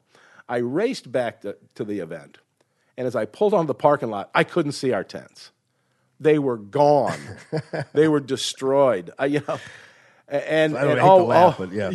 have to. Yeah. And thank God, nobody was hurt. Oh my! Well, that was when it was still windy. I was still waiting for Doug outside of his hotel. Microburst. Yeah, windy was a good. Yeah, windy. Yeah. What I'm saying is, it hadn't quite started to downpour yet, Right. I was in Clayton waiting for Doug, who was doing interviews, and it was pouring down rain there, and so you guys were getting all the wind, and we were getting all the rain in Midtown, and then eventually the rain did hit out there. That was. As it turned out, we sure didn't need a misting station. We got, God misted on us there. And, I know. But I remember getting out of the car going, where's the misting station? yeah, that's what it was. In America First Missouri, we wanted to have a presence. Support man. you. Yeah. Just stay in the game. Right and on, run. buddy. And And we're back in the game, that's for sure. Right on, that's for sure. And this is a much better deal. And as you go through this, and you put a couple years under your belt, it's going to be amazing what this is going to grow into. Well, I'm hoping you guys utilize the network at some point. You guys need to amass a crew, and we got to get Genevieve on here. So I'll have you back Monday, but we'll talk more about that. Thanks again buddy, so much. You're the best, and thanks for your years of service to Common Sense, dude. You've been amazing. I'm back in the game. I'm loving it. And Phil, thanks for the graphics too, friend. McClay Sign. Catch me at McClay Sign, and I'm headed there right now. All right, brother. Thanks. Always guys. run around that van, He's Now got we are going to play a good van. cha-cha-cha recording. We'll have Genevieve Wood straight ahead.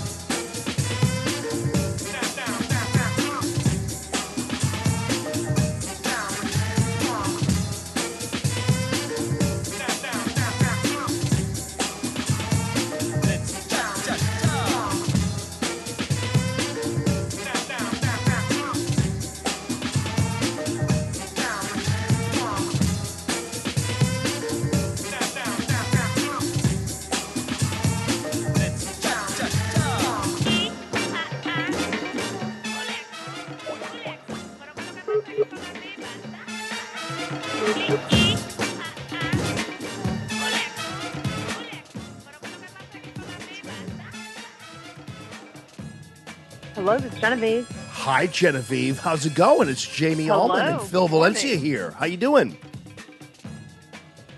I'm just playing music. I'm doing well. How about you? I'm doing great. We just had one of your fellow Texans up here not too long ago. His name is Doug Giles. Who was that? Doug Giles from ClashDaily.com. He brought him up here from Austin and had a book signing, everything else. It was a ton of fun. But we had Texas all over the place here, and now we have Texas all over the place here. So how you doing? What's going on? I love it. Well, I just got back from Texas, as a matter of fact. I was there for a family event over the weekend and came back yesterday. So I'm re-energized, shall we say. I'm sure. So it's interesting, and I don't know where your head's at right now, but I will tell you that for whatever reason now, the president's back in D.C., and now suddenly there's this meme going on regarding the Trump cult. It's just Bob Corker's talking about it, and now suddenly that's the topic du jour is the Trump cult. And basically it boils down to people have dared support the president. Voters have went to the polls and turned people out who do not support the president, and now suddenly we have been certified as a cult. You know, if a cult is a definition of just people actually doing what they say they're going to do and supporting what they actually believe in. I mean, is that what is that the new definition of a cult? I mean, people look, they want to pretend that anybody who supports the president is somehow brainwashed. That's what a cult member is. But the reality is most Trump supporters I know, including many of the ones I just saw in Texas, they're not brainwashed. They're on to the game of DC, and they're on to the game of politicians who continue to act like politicians, and they elected somebody who promised to fight that kind of culture, and he is fighting that kind of culture, and so they continue to support him. I don't call that a cult. I call that supporting someone who's actually doing what he promised to do, you being happy about it, and others who continue to want to fight against it, putting them out of office. I mean, look what happened in South Carolina. That was a primary. It was a tight race. I think the president coming out endorsing one candidate probably tipped the scales, but that's nothing unusual. That happens all the time in politics. So, look, these are folks, Bob Corker among them, who haven't been happy since the election of 2016 because there's been a disruption in Washington, and with politics as usual, they don't like it, so they continue to complain. I think some of this will go away once some of them leave office, which is going to happen after this next election. Some of them are resigning. I think some of the complaining is going to go away. Yeah, it's really so curious because we're seeing really it's almost as if, because I know that even Fox interviewed Sanford yesterday, and apparently the fact that he was duly unelected is some kind of crisis now. Like he's going on and complaining like he's some kind of victim of sorts, when the reality is voters are just speaking like they've always spoken. And I don't know why this suddenly is some kind of constitutional crisis because certain people are losing their seats to people who support President Trump. It doesn't make any sense. Right. Well, I mean, it's a crisis for those who don't like President Trump. Yeah, right. Yeah. I mean, this is the crisis, and they want to name it something else because they don't want to admit what it actually is, which is people don't like what's been going on. They wanted to see a change. That's why we had the election of 2016. And somehow many of these folks thought, well, that was just kind of a blip on the radar screen. People will get over it. Things will come back to normal. Well, things haven't come back to the normal that they wanted, that those in office wanted. And people still want to see change happen here. They like much of what the president's doing. And so, yes, they're continuing to elect people who are supportive of him. But again, for those, who, like I said, wish 2016 had not occurred, they're the ones who can't get over it. And they're the ones that are still complaining. But Jeff Flake, Bob Corker, many of them are going to be gone in about a year in terms of being in office in Washington. And I think some of this complaining may go away. Yeah. All right. The Democrats will keep complaining. But in terms of the Republican Party itself, some of the naysayers are either going to be taken out of office or they've decided to step out on their own. Yeah, that's for sure. Now, speaking of elections, and Texas for that matter, I want to double back on a really great article there at the Daily Signal, dailysignal.com. And this is where those of you who know Genevieve know she gets out of the office every once in a while. In fact, that's how she does a lot of her stuff. And so you went to the Senate offices of Ted Cruz and did an interview with him. And one of the topics involved gun control. I'll get to that in a second. And the Santa Fe, Texas school shooting that's being basically ignored by the media. But I want to just quickly, before we get to that part of it, because I thought it was a great piece that you wrote in the wake of the interview, how's he going to be faring? There was some concern about an independent candidate running around down there. So how's Ted Cruz going to do? I think he's going to do very well. Again, I think the story about him has been very similar to the stories about turning Texas blue and the whole thing that you've heard, many people have heard before. I think it's wishful thinking on the left side. I'm not saying that he doesn't have to campaign hard and, that you should take anything for granted, but he has the support of the conservative base and the Republican Party in Texas. I think he's going to do just fine on Election Day. Yeah, I hope so because, first of all, this has been a great story about what it's like to be a regular human being and a man. And so he goes through this really tough election with President Trump, and they have it's really hardcore. Even his supporters and supporters of Trump were all fighting amongst themselves and everything else. And so it's very contentious, very personal. And, we saw Reagan and Bush kind of get over it. I get that. But it took a lot in my opinion, for Ted Cruz to kind of just pick up where he left off. And he's always been a great senator, but also he has been a very good supporter when it's right. Of President Trump as a senator, even though he is obviously a strict constitutionalist and he's he's kind of like a Freedom Caucus guy. He still has been an avid and valued and valuable supporter of President Trump as a U.S. senator. No, he absolutely has, and we talked about that in the interview. He said he talks to the president on a regular basis. He advises him on a regular basis, and it doesn't sound like there's any animosity there. I mean, look, there's no doubt they had a more rough and tumble relationship, if you will, probably than almost anybody else in the Republican primary, because it came down to the two of them. Right. The others got out earlier, but he was, Cruz was there to the end, and they got pretty bruising, frankly, on both sides. But I think both of them have shown they can work together. They put that behind them.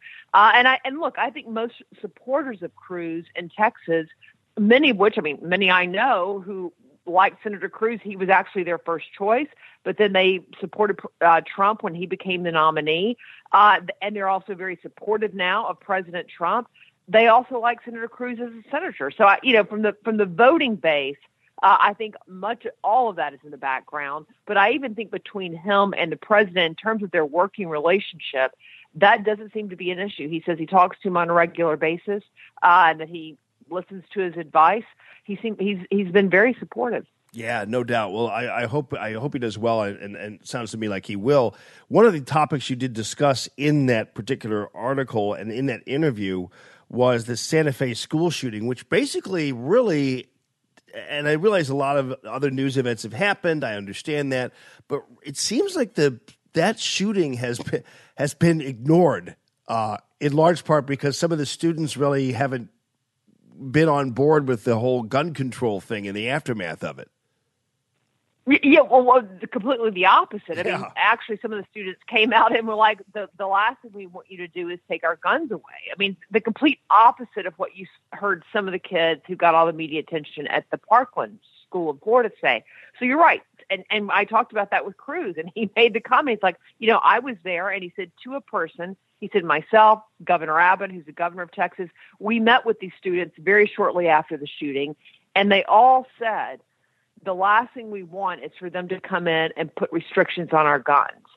If anything, what we would like is for more people in the school to have been armed, whether it's having more security guards on campus, allowing teachers who have the ability and the experience to actually carry a gun. It was a complete opposite reaction of what you heard. Again, not all Parkland students say, but all the ones who got the media attention. And so therefore, he's like, CNN, all these different outlets, they don't want to cover this. They want to pretend this didn't happen or that these students don't exist because they aren't touting the take our guns away line that you heard from David Hogg and many of the students in Florida. So I think you're right. You're seeing a blackout on that story. And frankly, it's just another perfect example of the fake news the president talks about. They only cover what they want to cover in the media narrative that tells the story that they want to tell. And this isn't one they want to tell. Yeah, one of the stories you were able to talk about with Senator Cruz, and there's a video of it. We'll put a link out there, I guess, on the Facebook page and the Facebook comments. I'll put a link out there so you guys can see it. But he talked about one of the students who said that his teacher was a former Marine who would be trained to handle a firearm, but did not have one. As per school policy or whatever else. And here's a former Marine who's a teacher who clearly could deal with a situation like this and yet was not equipped to do so and perhaps could have ended further carnage. Yeah, that's a perfect example. And again, that's one of those scenarios. And that's one of the things that came out of the Parkland discussion was, what are more things that we could be doing? And one of the discussions was, should we be arming teachers? Should we be arming administrators? And nobody has argued, not the NRA, no one, that every school teacher should be armed.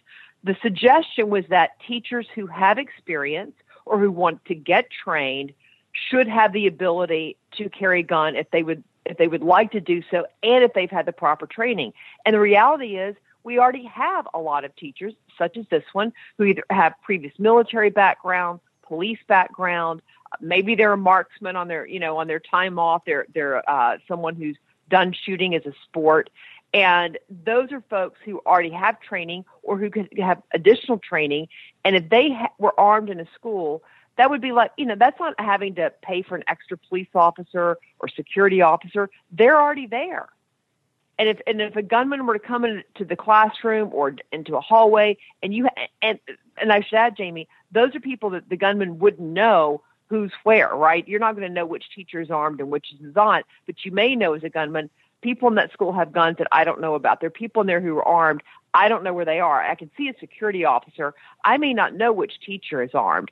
That is a huge deterrent in many respects because they have no idea what they would be coming up against. Right now, there is no deterrent at most schools because they know either nobody's armed or they know there's 2 security guards or 1 security guard. And even there, in those cases, they know in many cases where they are. They're clearly identifiable. With the teachers, you don't know.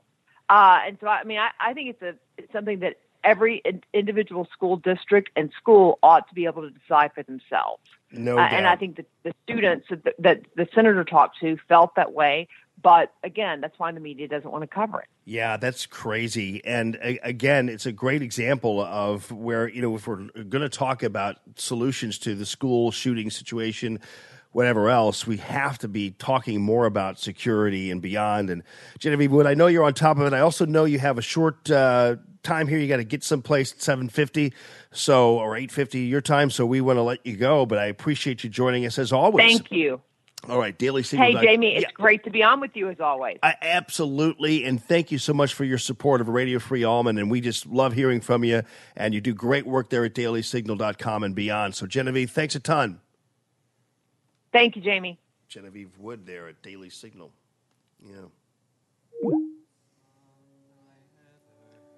So I was at the Muni last night. Oh. Speaking of the... this is what you saw.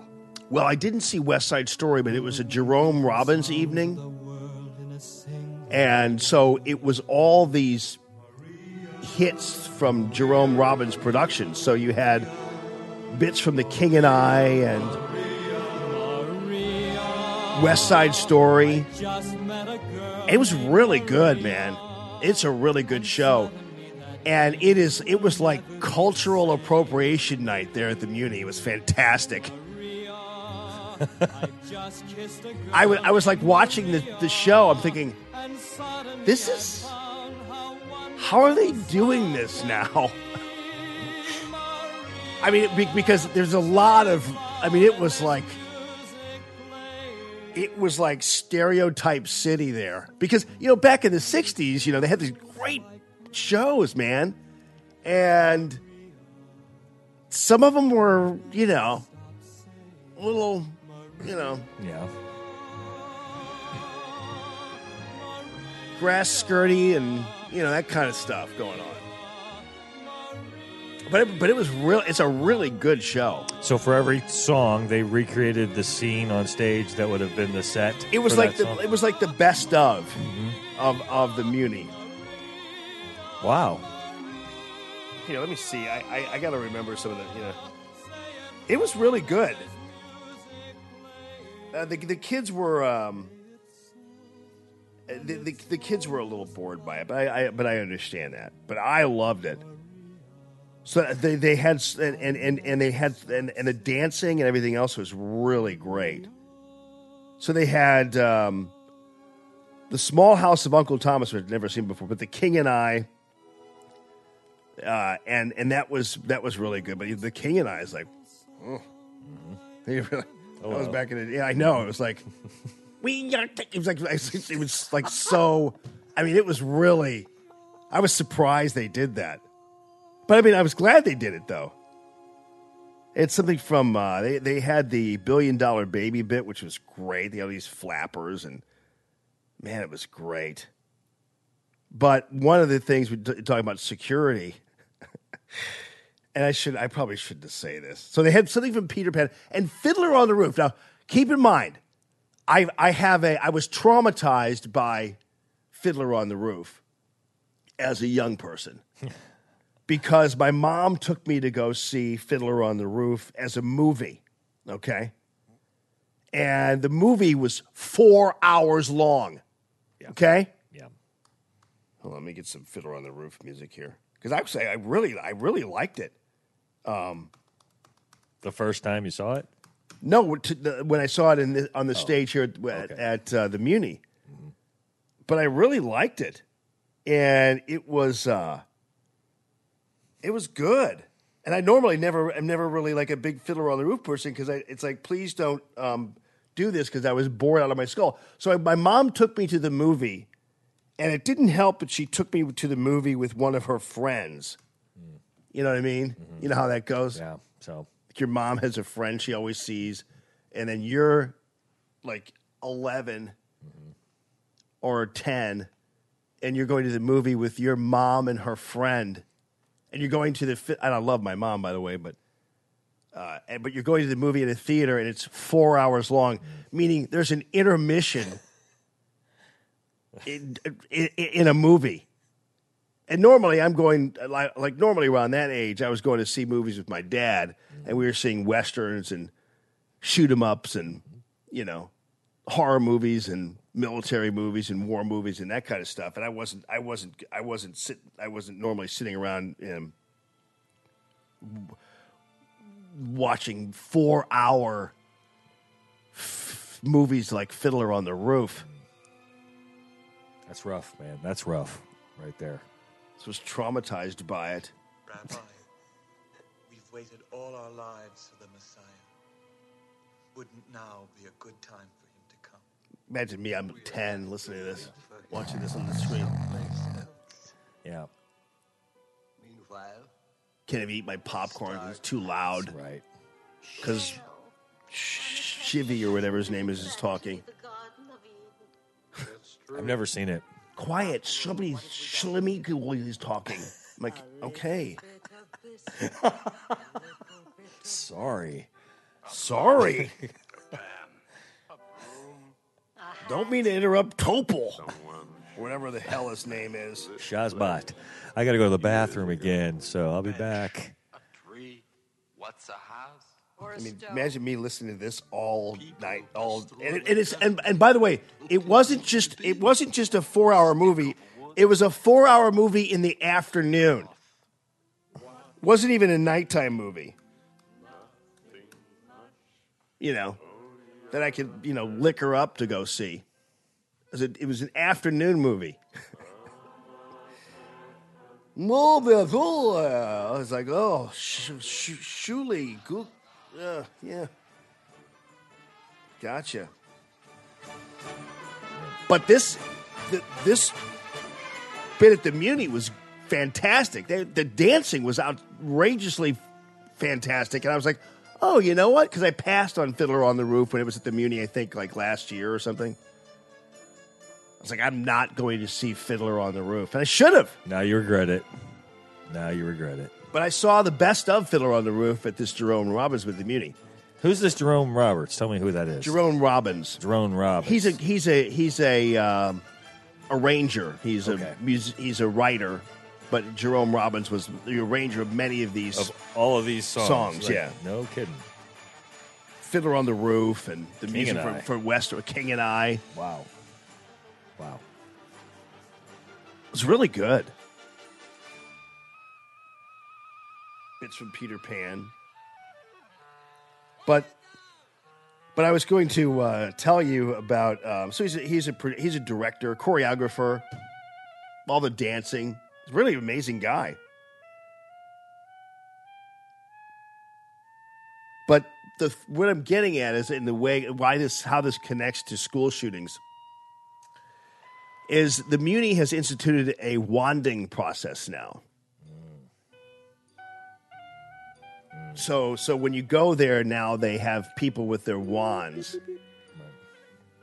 What happened when they wanded you, bro? Here's what happened, and I almost hate to say this because I don't want to mislead anybody. Or you ever see Spinal Tap, the movie? Oh yeah, this is okay. Go on. But there's those things are not. That they don't work. I think I know where you're going with this, and I think everybody probably understands what you're saying without probably going too much further. So it's like its own theater when they go wanding you. That's its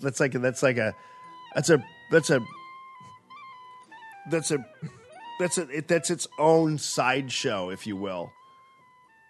Did they wand a Lily? They're wanding everybody, but the wands are like these. I'm telling you, it's fake.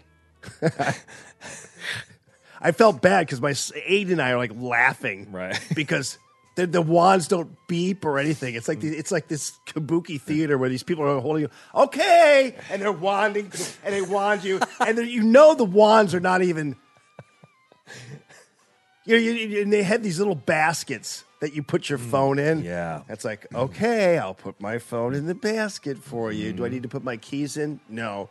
How about anything else? No. Like, okay, so put the phone over there. So I got keys in my pocket. Yeah. Pocket knife. Switchblade. Right. My stiletto. Right. And there's nothing beeping at all. And it's like there's that. And there should have been if we were talking about. If they were, let's put it this way. I get it. What it is, it's like a bunch of like, okay, step right up. I'm going to wand you. Okay, Right. here we go. They're like 18-year-olds, wanding you. These guys are. I could have brought in my Kel-Tec 15-round bullpup and stuffed it down my pants. They never would have known. Just your phone in the basket, please. Right.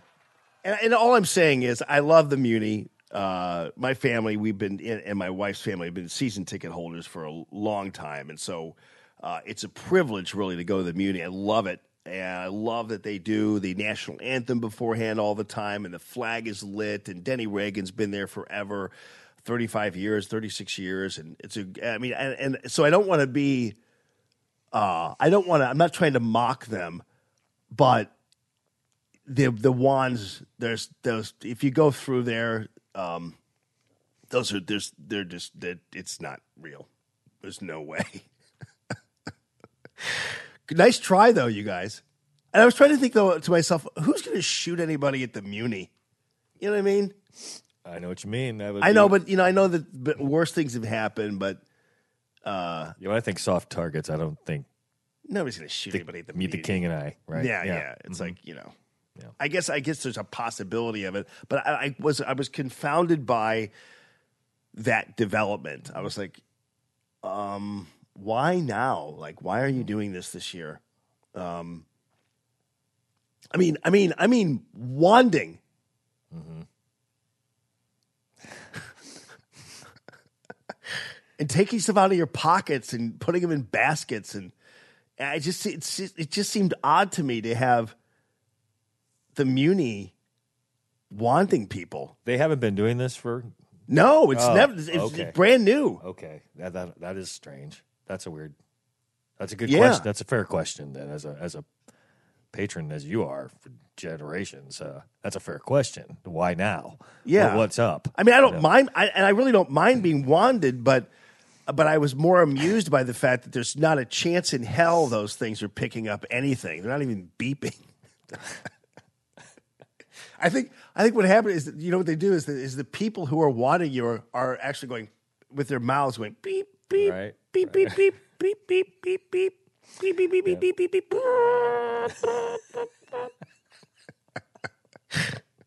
So they're practicing for their role as the wander in the next the wand person in the next musical, the next school shooting musical. Right. Wanding you should go. Oh, that's my brass knuckles, man. I'm sorry. Let me drop those in the basket. Pardon me.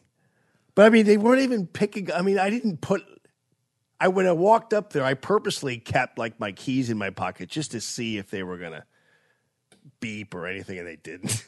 Belt buckle, Yeah, your belts. I mean, how does that work? What is Nothing. it? It's like a metal detector. It can determine what it is. What alloy? Those things were keys are made of metal, so keys should beep. Yeah. Yeah.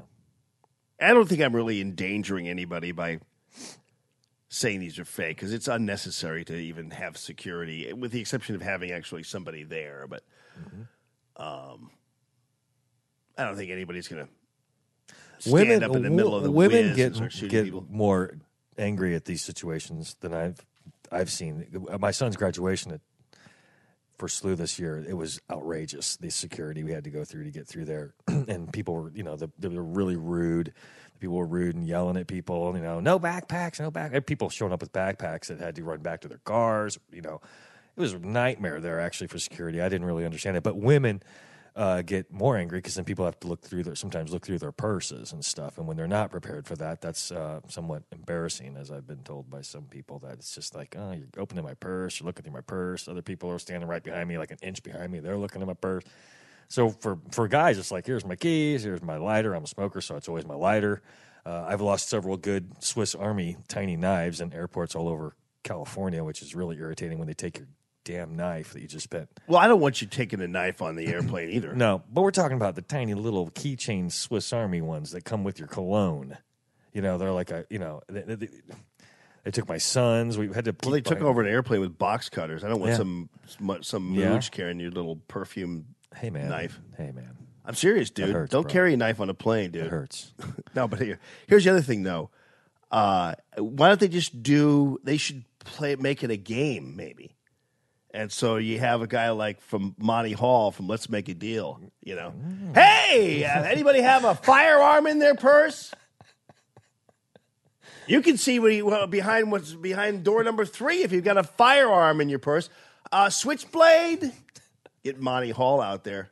He's got a Zippo. Right. But no, I see, and sometimes, like for instance, why do they have security there at a graduation? Oh, it was outrageous, man.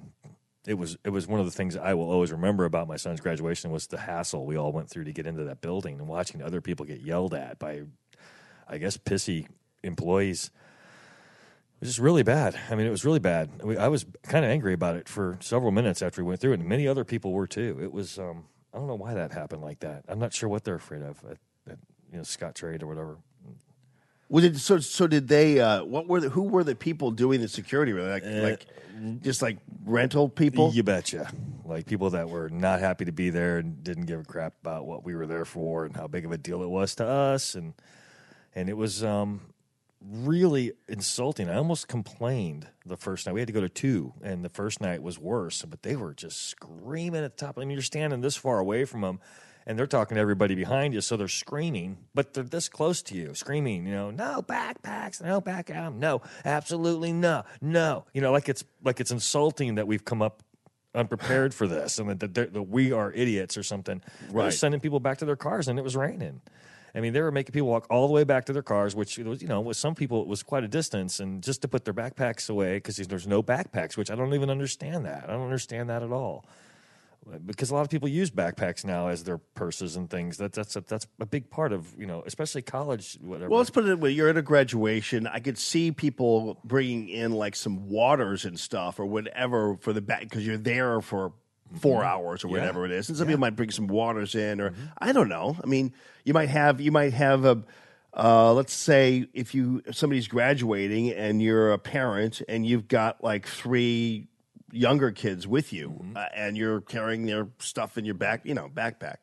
And like at the Muni, they would check, like if you brought in a cooler, like a water, they check it to make sure you weren't bringing in, wine or whatever it is, and just make sure you weren't bringing in booze. But that's about it. Sometimes you know what would really solve the whole problem is if everybody had firearms. That in fact, if you had outside Scott Trade Center at graduation, firearms welcome. Mm-hmm. You wouldn't have too many problems there. Part of the whole reason why they do this is because most people aren't armed because they can't be, because they won't let you be. Right. And so they have to then do security for everybody in the off chance that somebody is going to come in who's armed. But if everybody were armed, that wouldn't be a problem. No. But the free seats include? Do you have to get wanded to go to the free seats? My wife's family is like the free seat people, like the wand. I think they're wanding people up top too. Yeah, okay. I mean, I think. Wow. I don't know why you wouldn't wand everybody. Yeah. Why would you just wand the first 10 rows who arrive at the Muni? But they're the most dangerous people, I believe. The people that are season ticket holders, they're the ones that.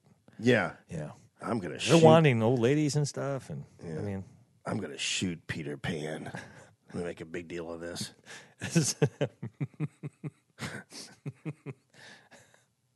Right about the time Peter Pan flies through the air, I'm going to pick him off. It's like nobody's going to do that. No. But yeah, I think the solution is just simply more guns, not fewer, because then you wouldn't have to, do that. But but a graduation seems odd to me. I don't know whether there's like what is the security threat at a I mean, at some point, listen, at some point, especially when it comes to security, at some point you're not going to be able to avoid everything.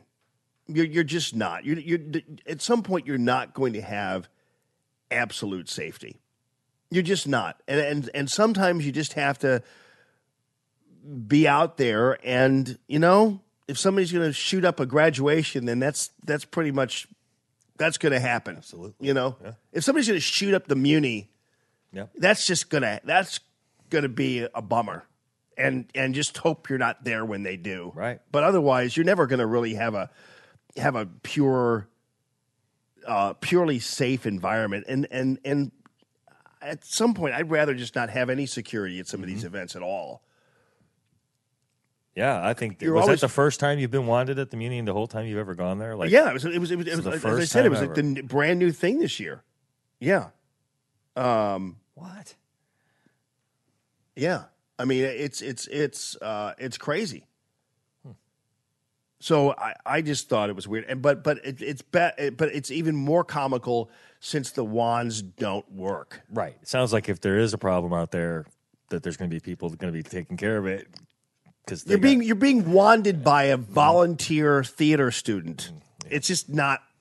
It's not going on there. It's crazy, but that's the way it is. I don't mean to, and I hope I'm not disrupting their security stuff there by saying that. But I've just got to put it out there. I probably shouldn't have said that. Denny Regan's going to be mad at me. I'm going to get the cross eye from these guys when I go there next time. I always do that whenever I say something negative about the Muni, if I ever do. When I go back, somebody's always looking at me. Yeah, they'll do you like the airport where they pull you out of the line and take you into a special room and get you to strip down and make sure, they'll make an example out of you and maybe boot your seats back a few rows. Yeah, it's crazy, man. We'll take a break and be back because the media's going nuts over the whole Trump cult thing. Thank you, Corker. Little Bob Corker. Little Bob Corker. Yeah. Nice. Oh, man. Then we got this report coming out from the Inspector General today. It's going to be devastating. James Comey isn't in jail by the end of the day. I'll be surprised.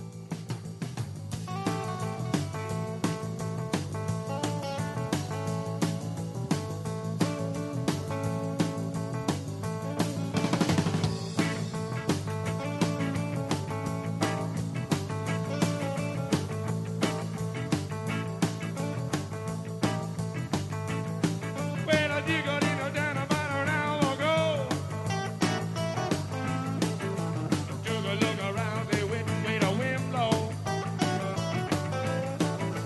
With a little girl in a Hollywood bungalow.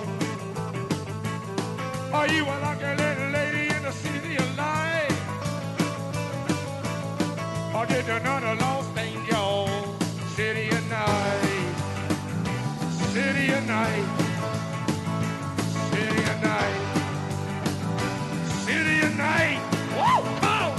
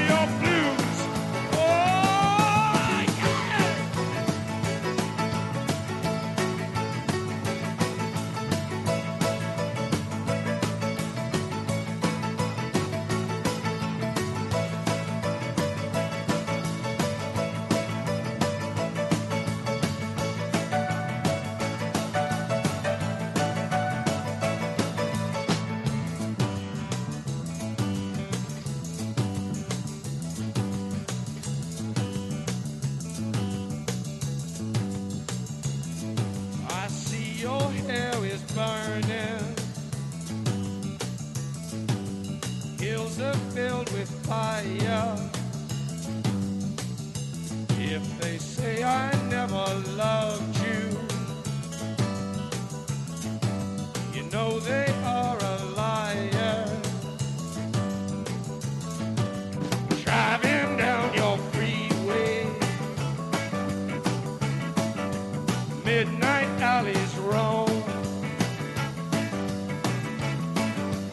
Cops in cars, the topless bars, never saw a woman so alone, so alone, so alone, so alone. Motel money, glitter madness. So Jane moved from glad to sadness.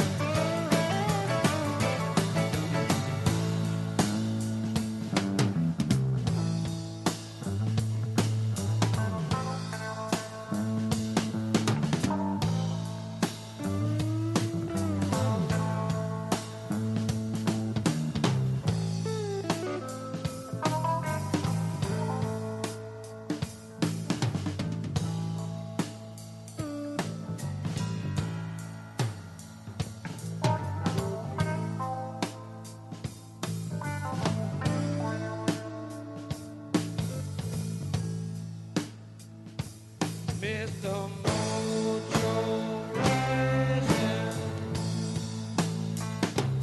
Mr. Mojo Rising, Mr. Mojo Rising, Mr. Mojo Rising, got to keep on rising.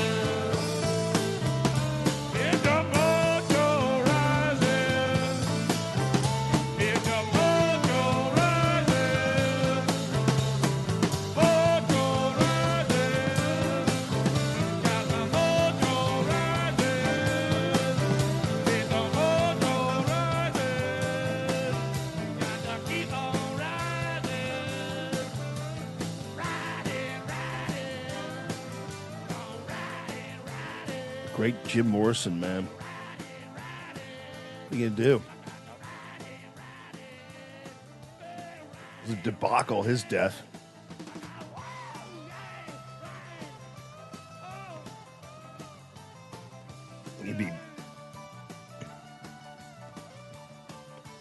He'd probably be about 400 pounds by now anyway, but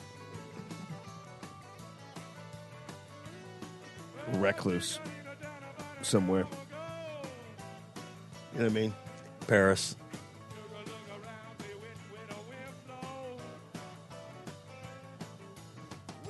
Accept a Lifetime Achievement Award and say F Trump or something, maybe. Big fat Jim Morrison says F Trump at Standing ovation. American Music Awards. Yeah, right. The Grammys. Yep.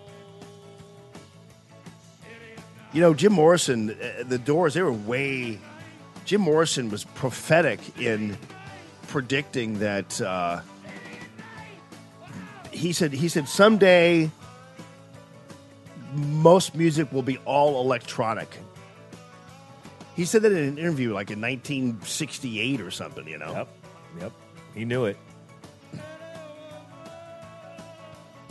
I mean, obviously they used the keyboard and synthesizer quite a bit. That probably gave him a little bit of a tip off because Ray Manzarek was that guy, right? Oh, yeah.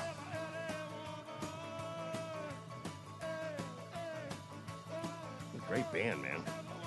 Give me a break.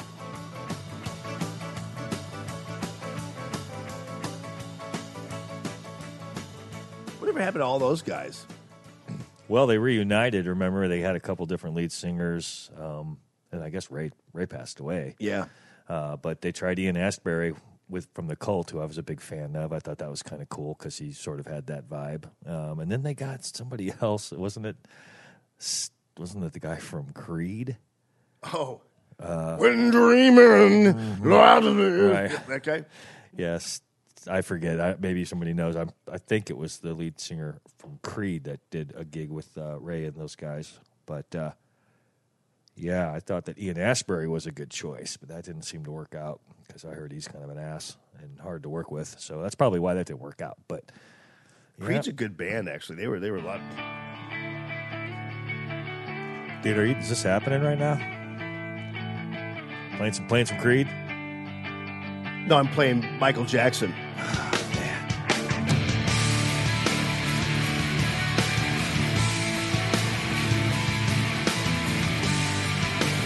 Just talking about Creed, so.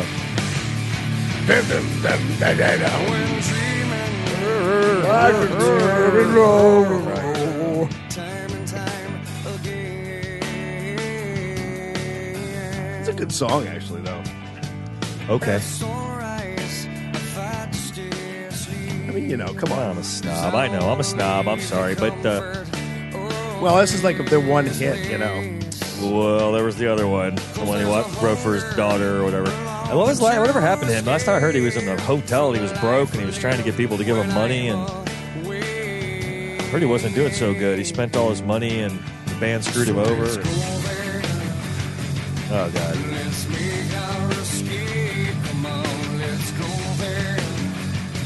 They had like religious songs and stuff too, didn't they?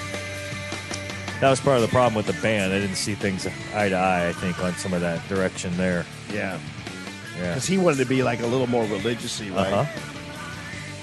Yep. He found the Jesus. Dude, shut up with your higher stuff. Let me just jam. Stop with your Jesus stuff, dude. Let me just jam and do heroin.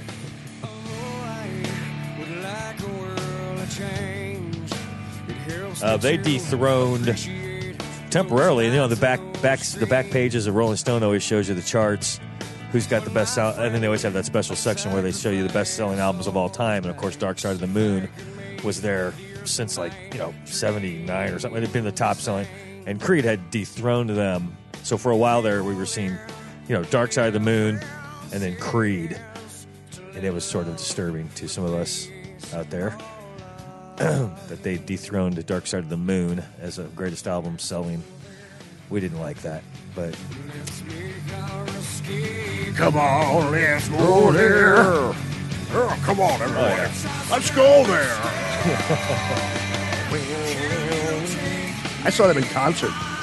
I bet you did. They were I believe good. you. And they were good, I'm sure. I think they opened up for somebody, though. Have you ever seen a concert that wasn't good? No, I love concerts. Right, so there we have it. Even the worst bands look good in concert sometimes. Wow. They're not. This singer's not as good as this guy. Oh, come on, everyone. Let's sing like this. I'm going to sing like this all the time. I'm going to sing like this all the time. Like I can't breathe. Oh, my God. That makes me just a little bit crazy. Test crash. Or whatever, crash test. There's a breeze that makes my breathing not so easy. He's still around, this dude.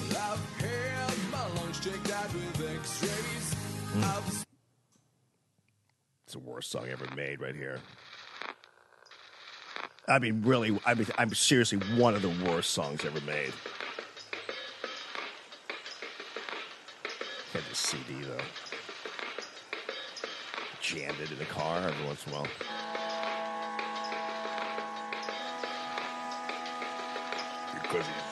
Because he's talking singing like this all the time. Because he's a crash test dummy.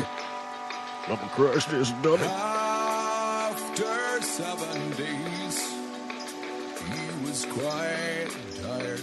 It's not the worst song. Tired. God said, let there be a day. All right, buddy, we get it. Just for You're a crash test dummy, I know. with wine and bread. Wish I was one. Gathered up some people he had made. He's requiring Blankets. a lot of investment in this song sometimes.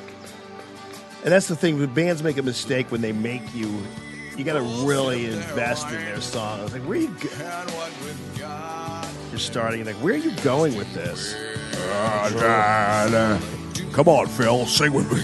Church. Come on, God shuffle his feet. Come on.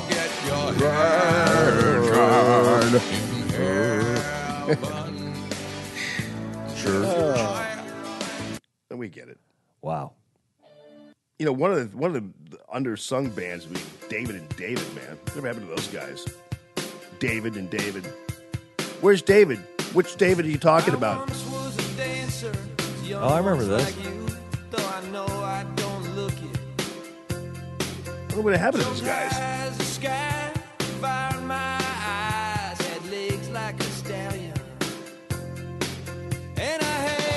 I Swallow by the Cracks is a great song, and so is the Ain't So Easy one. This is a good one, too.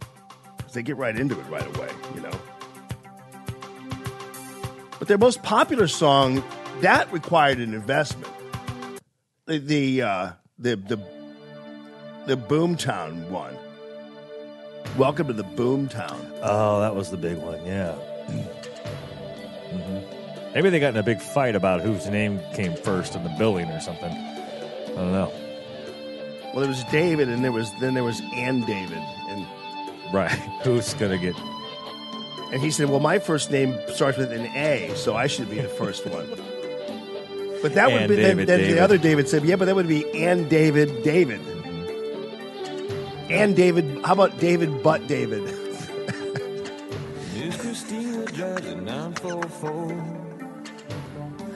See, this song requires too much of an investment. Yeah, this is you gotta chill for a minute. There's a build going on here. You gotta be patient. Right. It's like Stairway to Heaven. She keeps rings on her finger, marble on her floor. Yeah. Gosh, I'm flashing back, and it's Cocaine in her dress, bars on her door.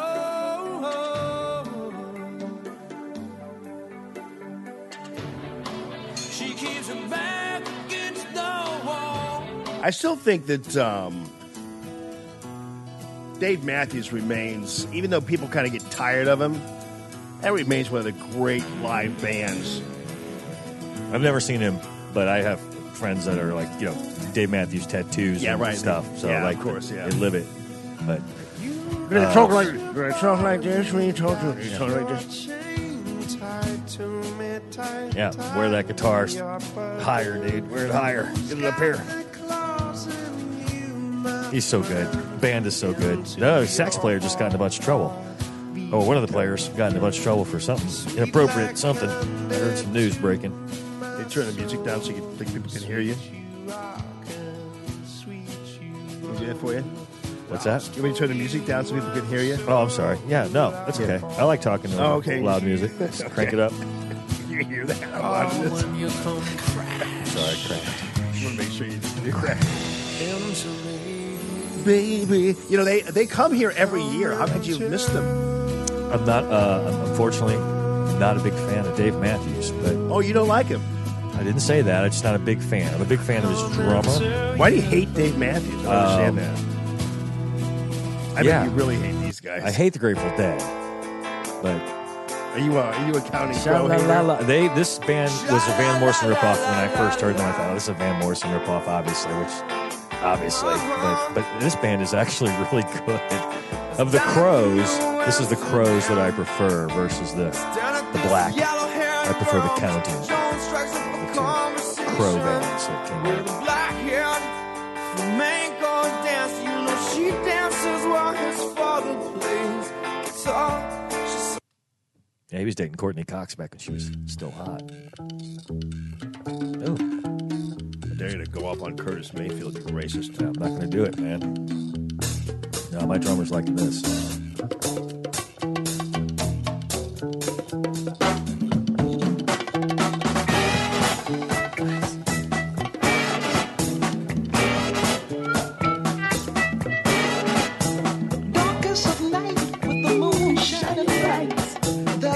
Whatever happened to them? Those are the days when they had the black exploitation films. Yeah. Those are great. They had Blackula, Superfly, Shaft was great. Who is the man?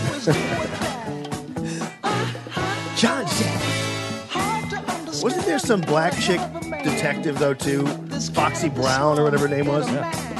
Foxy Brown. But a weakness was shown, 'cause his hustle was wrong. Then they had some takeoffs that were like blaxploitation parodies.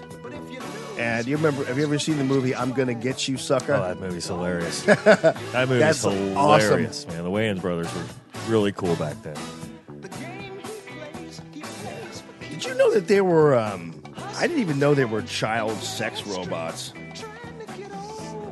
Thought everybody knew that. I didn't know Not that. you, huh? No, I didn't know that. That's a disturbing concept. Not anymore, my friend, because the U.S. House has banned the importation and trafficking of anatomically correct child sex dolls and robots. That sounds pretty good, like a pretty good idea to ban that on the way to their baseball game practice or whatever. That's something to do. That's at least something that they're doing.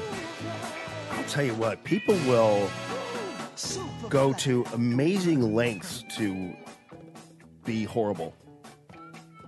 You know, I mean, you really have to try hard to. That's down there on the bottom rung, pretty much right there. I mean, as far as Yeah, I mean, that's really, you really have to really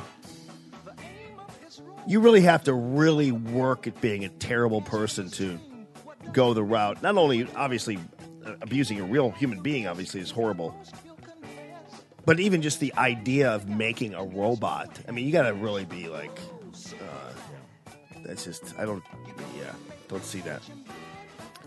So today we're going to have the big deal regarding the FBI Inspector General, the Justice Department Inspector General report that's going to be coming out today. And it's going to basically accuse James Comey of violating department guidelines and mishandling the Hillary Clinton email investigation. So McCabe already left, the deputy director. And he might even be charged with a crime for lying to investigators. And I'm not quite sure Comey isn't far behind on this one. Peter Strzok and his paramour Lisa Page, they might be also under some pretty intense criminal scrutiny.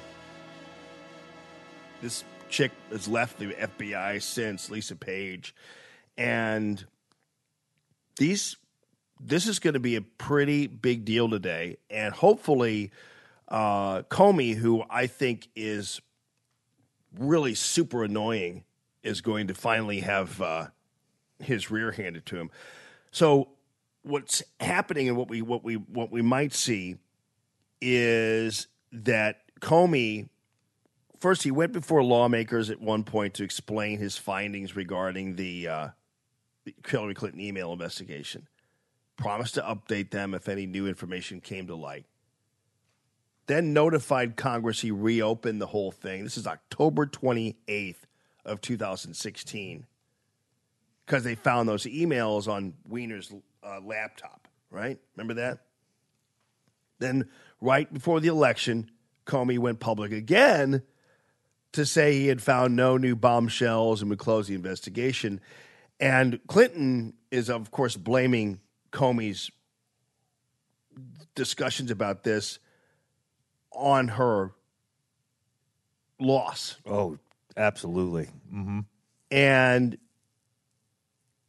she said that she was on her way to winning until Comey's letter and everything else came out. Do you believe that? No. I guess maybe I was naive at the time because I up that last week of the election cycle, I actually believed that Hillary was going to win. Oh, I thought there was a chance, but I always believed, I absolutely was convinced that Trump was going to win the election. Mm-hmm. Yeah, you were.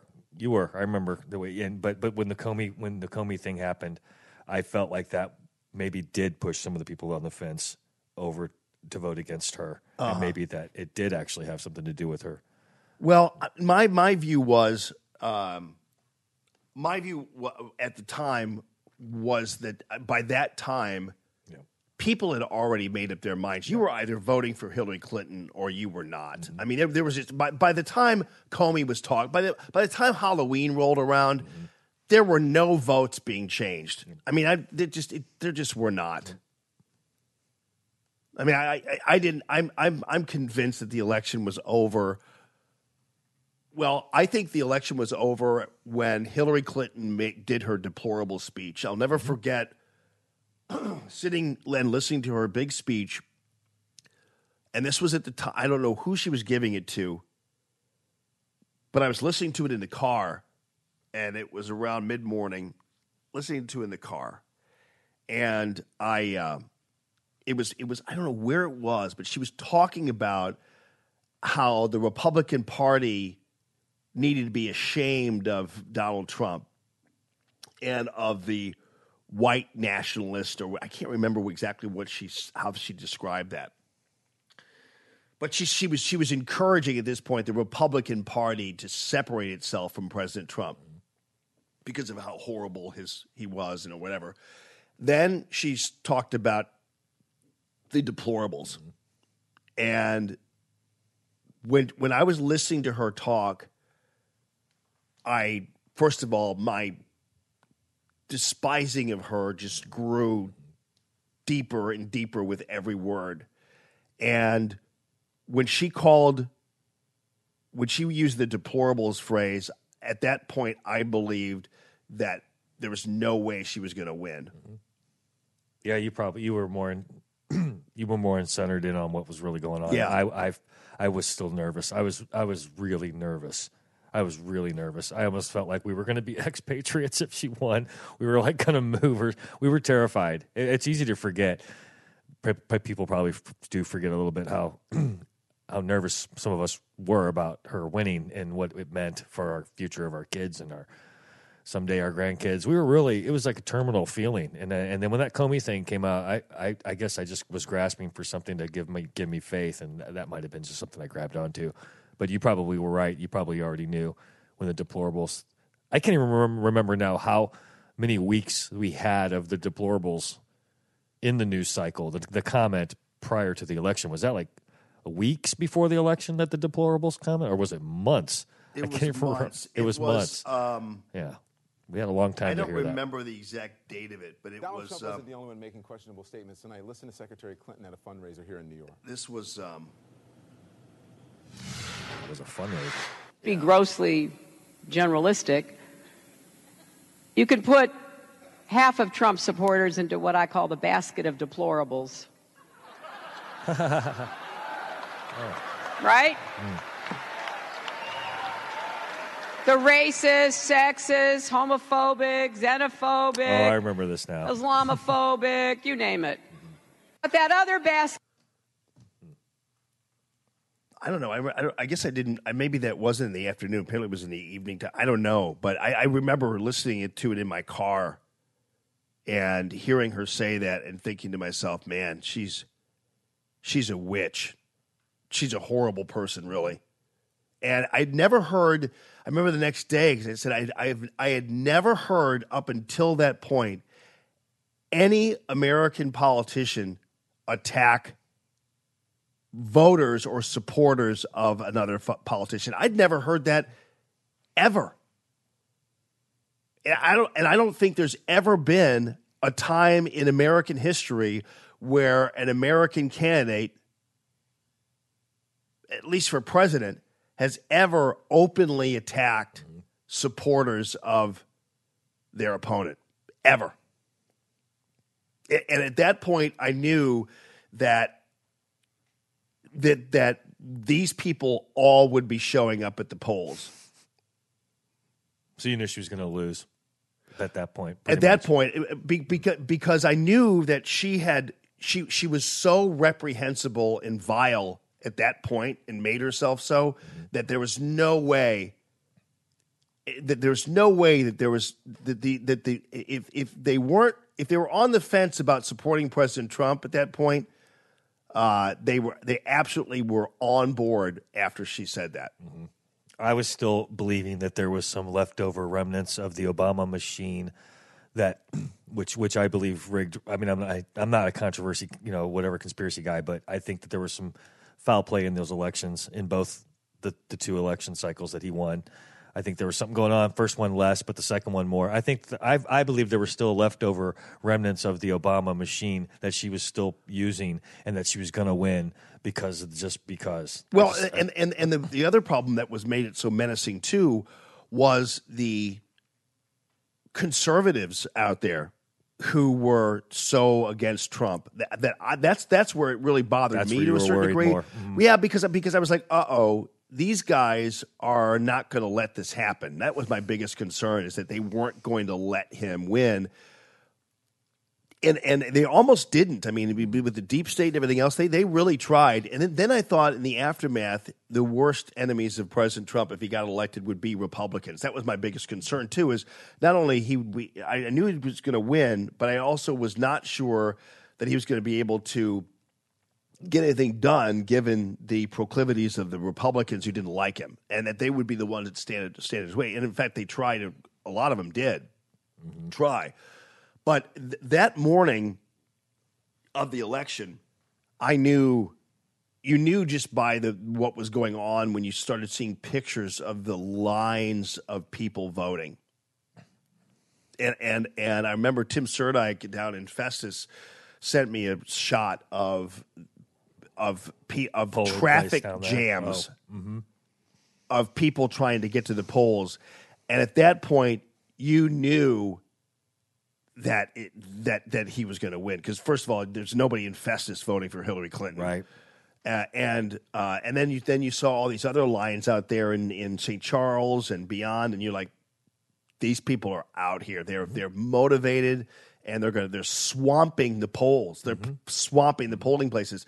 And then, and I'm not quite sure the tweet is still there, but it was November 8th, and it was about.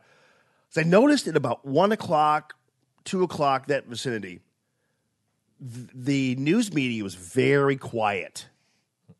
Like everything was around that time was very quiet. Like you had people on the air at Fox and everything else, and people were just kind of like, well, we're just waiting for the polls to close. To come in, right. Voter turnouts are pretty high, and there wasn't like gone was the no path to victory stuff that they kept on babbling about, Electoral college incessantly stuff, right? Yeah, and then it was, and I tweeted it out. In fact, I tweeted it was 1 o'clock or 2 o'clock in the afternoon, and I actually made it. I did a tweet on November 8th.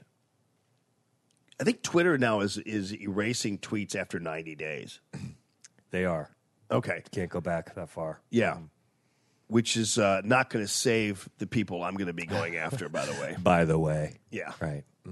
So, anyway, this tweet came out, and I put the tweet out, and I said, I noticed that things are very, very, I noticed the media isn't talking a whole lot right now. Because at that point, by then, I was like, there's no way he's going to lose this one. There's too many people voting right now, and they're all the right people. And it's not going to happen. Then I went to in preparation for the evening time. I took a little bit of a break, did the TV show. Preparation for the evening time, I just went to the gym. And this was about 7 o'clock, and I was watching the TVs up in front of the gym equipment stuff. And I was watching, and I noticed that the news media, like for instance, Trump was with 50% of the vote in or more. Trump was winning, like, for instance, Alabama. And, like, CBS wasn't calling Alabama for Trump. And when it was obvious, it was clear he was winning Alabama. But they went to another state where 0% of the vote was in, and they gave it to Hillary.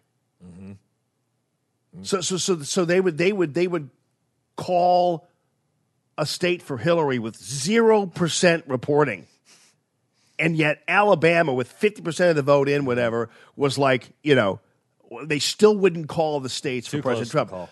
Right. And what they were trying to do, because they knew, because these guys all did exit polling, and they knew by noon or 1 that President Trump was going to be that was Donald Trump was going to be president of the United States. Most of them knew by that time that there was not a chance in hell he was going to lose this because of the exit polling. And then, so what they did was they tried to suppress the vote on the West Coast, right, by making it look like Hillary was on her path to victory. So they wouldn't call the states for. And I remember watching this on TV, saying, "Why are these states that have like 50% in are not being called for Trump, and yet 0% reporting they're calling for Hillary?" Trying to get Trump people to stay home. Yeah. As the because sun there goes. was they were trying to fulfill the no path to victory thing. Egregious. That's outrageous. Oh yeah. I mean, it's too bad we don't have. I wish I had, and there's probably archival tape somewhere out there to get a hold of that shows all that. But they were clearly, I could tell. I was like, I wonder. That's weird how they're calling all these states for Hillary with nothing, no reporting done, 0% reporting, and then Trump is clearly winning these, and they're not giving him the states.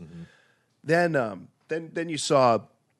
Then it was by about 8:30, 9 o'clock, we were at, I can't remember where it was, one of the hotels, Frontenac Hilton or something, where the Republican Party was. And and I remember Jim Talent was there, and I was going to talk to him today, I forgot. But Jim Talent was there, and everybody else, and suddenly the New York Times came out with some kind of graphic projection. Okay. It was a voter graphic. It was tracking exit polls or tracking something. But the New York Times came out. It was about 9 o'clock in the evening, and the New York Times basically said, it's going to be President Trump. There's almost little doubt about it at this point. And it was like, I remember these guys were all running around showing this graphic that the New York Times came out with. And by then it was abundantly clear. Start drinking. He was going to win. Yeah. Right. I mean, it was pretty Totally, amazing. right. It was pretty amazing. I bet. And then you had, then later on in the evening, you had the Megyn Kelly, what's his face? One of the anchor guys. He's on midday at Fox. I don't remember his name. Really boring guy. What's his name? I'm trying to remember because I haven't watched You know Fox what I'm in talking so about? long. Yeah. Yeah, he's real annoying. I know exactly. He does the midday thing there. Yeah. But anyway, he what was Shepard Smith doing at the time? I think he was. I don't know. I'd like to go back to the. Well, I'd like to see some of that footage and enjoy that all. They should make a nice documentary for us to all watch and just enjoy again the whole moment of how it all went down. You actually can go. They do have, if you go to YouTube or something, they do have a bunch of tapes of meltdowns of the news media just going crazy and unable to tolerate it, and they looked ashen faced. It was great. Here, let me just. I loved when they cut to the Hillary party, the Hillary Center or whatever they were going to have their big victory party, and there was like nobody there. It was sad, but beautiful. Yeah, they were, and they were just stunned. And one of my favorite videos that never gets old are watching this group of people crying. That was really good. I love watching that. It warmed the heart. Mm-hmm. No, but people keep passing it around, and these people are weeping, and it's just crazy. So anyway, around 10 o'clock or so, then you had the news media, and you had Megyn Kelly up there with that guy, and she was standing there, and they were trying. She was trying to find votes, like I think in Wisconsin, and she kept on making him stab his finger on the map to find some more votes, and he couldn't. He kept stabbing all over Michigan or all over Wisconsin. That little Bill something graphic. I can't remember his last name. Yeah, Bill Hemmer. That's it. And she was like, "Are you sure?" Blah blah blah. And he's like, "Well, let's see." And he stabs his finger on Wisconsin. There's like nothing. there, and this precinct down there is Trump, and Megyn Kelly looked like somebody was just eviscerating a puppy in front of her. She was going crazy. And then they just wouldn't call the election for him until like 2 or 3 in the morning. Right. When it was fairly clear he was going to win, they wouldn't do it until I think they finally called it at about 2 or 3 in the morning. It was definitely late because we stayed up, and we already knew because we could see the results. But then, of course, the popular vote discussion started coming up immediately. The popular vote. It's like, fortunately, that's just Google Have electoral listened to Chris college. Matthews over at MSNBC cry out in the name of the Lord Jesus after he finds out that Hillary Clinton may very well lose the presidency to Donald Trump. If he wins New Hampshire, you get 4 out of New Hampshire. He'd be sitting there at 260. And then again, you take a look at what's left on this map, and you would need, you would need Wisconsin. Wisconsin would put him over. Wisconsin would put him at 270 at that He already point. has Wisconsin. Jeez. Look, do you hear that? He said it twice. The math is getting easier to do. Wisconsin would put him over. Wisconsin would put him at 270 at that point. Jeez. All right. Jeez. That's Chris Matthews. Is it?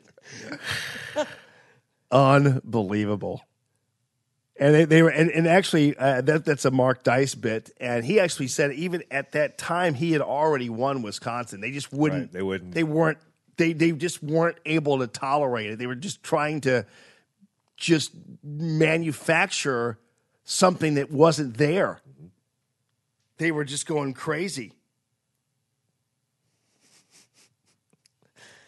Which Republican candidate has the best chance of winning the general election?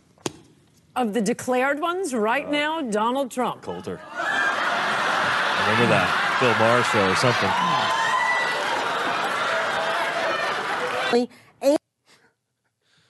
All of Bill Maher's people laughing and howling. Yeah, she took a lot Chance of of winning the abuse. general election. Of the declared ones, right now, Donald Trump.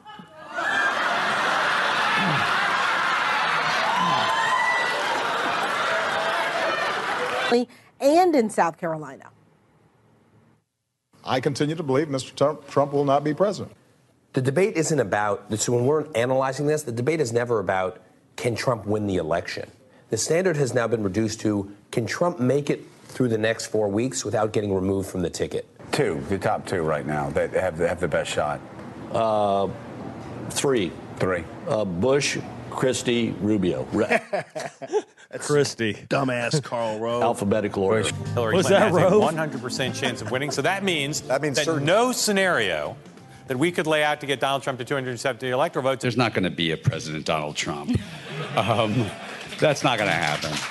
And predicted about a month ago that Donald Trump could actually, if you look at the industrial Midwest, a lot of us work, Donald Trump could actually win the general election. That prediction is pulled off the table for me. But here's the thing. Over 60% of Republicans aren't. That's Carly Fiorina, who I like, but she was a big Ted Cruz supporter. But she was trying to avoid reality. Going to vote for Donald Trump. And what we know from the polling data is percent of Republicans. Prediction is pulled off the table for me. But here's the thing. Over 60% of Republicans aren't going to vote for Donald Trump. And what we know from the polling data is that the more they learn about him, the less they like him. And That was absolutely false. Totally It was false. the other way around. That was. in other words, late deciding voters aren't deciding for Donald Trump. Yeah, I think the party, if either Trump or Cruz is the nominee, we probably lose. Definitely that's the case with Trump. Well, now Mr. Bush says if Trump does win the party's nomination, he claims he won't stand a chance against Hillary Clinton. Trump, I don't believe, is going to be the party's nominee. And if he is, he's going to get crushed by Hillary Clinton. And I wanted to point that out. This guy's a joke. No, because you're basically, the product matters here, and he's a flawed product. I mean, that's, again, where my confidence comes in. This guy, in my view, is not going to be elected president, and he's got a ceiling. And your basic argument is that the premise here, he's not going to win all 4 of those states. No, That's what you're saying. no. I think she's going to win all 4. Well, I can't find a single Republican. I talked to probably 12 Republican senators yesterday or their Bob Schieffer representatives. I couldn't find a single one who now thinks they're going to win. They were saying things like, "Look, we realized a couple of weeks ago that that we were not going to win, but now we may lose by historic proportions." I mean, something that will. One person said to me yesterday that could affect the Republican Party for generations to come. I'm not sure the Republican Party is going to survive. It's Bob Schieffer. Where is he now? Haven't heard his name in a long time. I remember seeing an outtake of Bob Schieffer, and he was like picking his nose, and every time I see him now, I just see him picking his nose.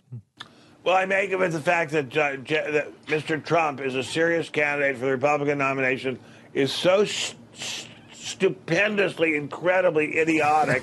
I can't even get my hands around it. Ben Stein, who I normally like. My head around it. Why on earth would we be considering him as a serious presidential candidate? No. This guy is just a clown. And I think one of the dangers here, I don't even know as if the media coverage is going to be that much of a danger because all of the coverage has been mocking. I think the real danger is, Trump is going to be up on that debate stage. He's going to make any cut because his poll numbers will be high enough to get him up there. And that just kind of makes a mockery of the whole process for the. These people, a lot of them are still around, and a lot of them are even still analysts on Fox News, which is where I paid most of my attention to, like Chris Stirewalt, who consistently said, and he and Dana Perino would get together, Dana Perino and her dumb dog Jasper. I always want to make sure I point that out.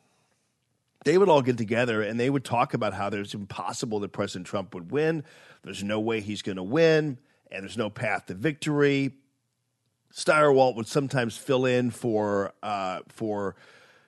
Brian Kilmeade, and he would talk down. These Trump supporters would call up, and he'd talk down to them and talk about how misguided they are and everything else. And so.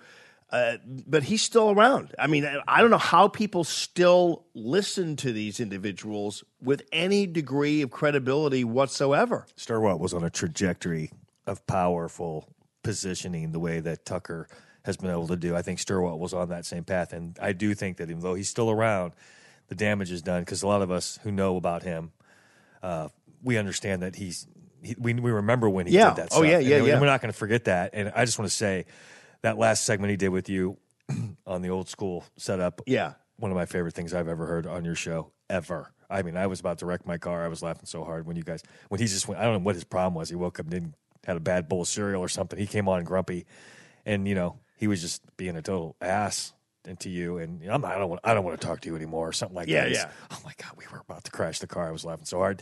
Because I know about him, and I know he is a never Trumper. You're never going to get rid of that. No. Goldberg, none of you guys are going to get rid of that. With some of us, at least, you clamped down on it.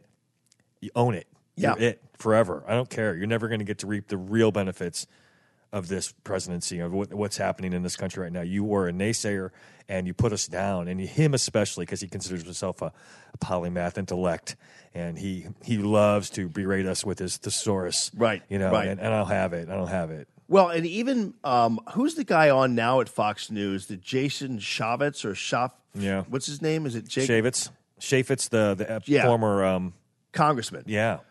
Yesterday, I'm listening to him talk about how great President Trump is, and I'm like, dude, you were the one who made this big ass speech when the Billy Bush tape came out. About how you couldn't support President Trump anymore, and you've got daughters, and you're this and you're that, and you couldn't support him anymore, and you basically just bailed on him, and now suddenly you're just like singing his praises. And I realize people's attitudes can change, and I welcome that. I like it when you change your mind, but don't think I don't remember when you were among those people who basically tried to derail. He tried to derail the candidacy. He wanted to start a wave against him, and he was supposed to be the respectable voice of reason, and let's all get on this train against him. Yeah. That Billy Bush proved to me that there was a chance that Trump was going to win, because I figured if the women of America were going to let that slide, which they clearly were going to do, that I was optimistic, but I still wasn't as sure as you were. Yeah. But that was a good day when I realized that wasn't going to get the traction. I thought it was almost over what the media was going to do with that, because it was audio, it was real. He didn't even deny that he said it. Right. But no, Chaffetz didn't get what he wanted. Yeah. That would have been a turning point for the whole game if he would have gotten steam behind him after that speech. The daughters thing, I remember it now. I remember that. Yeah, that's funny. I mean, he went up there and he made a big and then you had Romney with his big speech. I mean, these people, and the more they freaked out about the Trump's candidacy, the more I was convinced he was going to win, because otherwise they wouldn't be free. I mean, it's just, it doesn't take much of a study of human nature to know that when you are that crazy opposed to something and you're just going and you're driving yourself nuts and going beyond the pale crazy about the possibility of something happening, you're actually just, it's going to happen, you're just afraid it is, so you're doing everything you can to kind of stop it, which is what Romney was all about. And I also, by the way, the other people who were really problematic were the guys over at Red State. And Eric Erickson is still doing, and Ben Shapiro's back to his old tricks as well in the wake of the North Korean thing. And they maintain that had Obama met with Kim Jong-un, he would be seen as a turncoat and anti-American, whatever. And I went back and I tried to honestly assess whether or not that would be true for me, because I could only think about what I would say about it.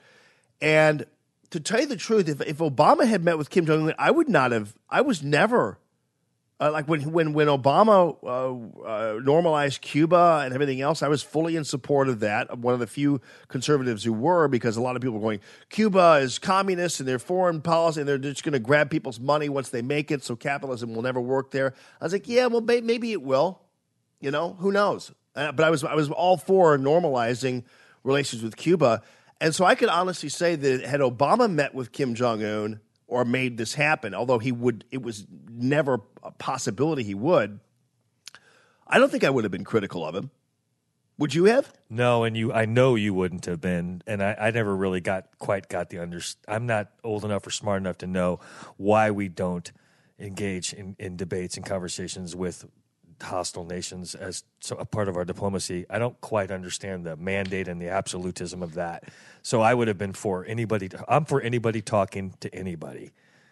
I really don't have I don't really have a problem with it in general. Just the whole idea of our president going to talk to some despotic leader, and it's bad on the America, whatever. I don't quite understand it. So I didn't mind when he went to Cuba. I thought they were going to turn Cuba into like a big resort for Floridians, but I wanted to put a casino down there. Right. That's what.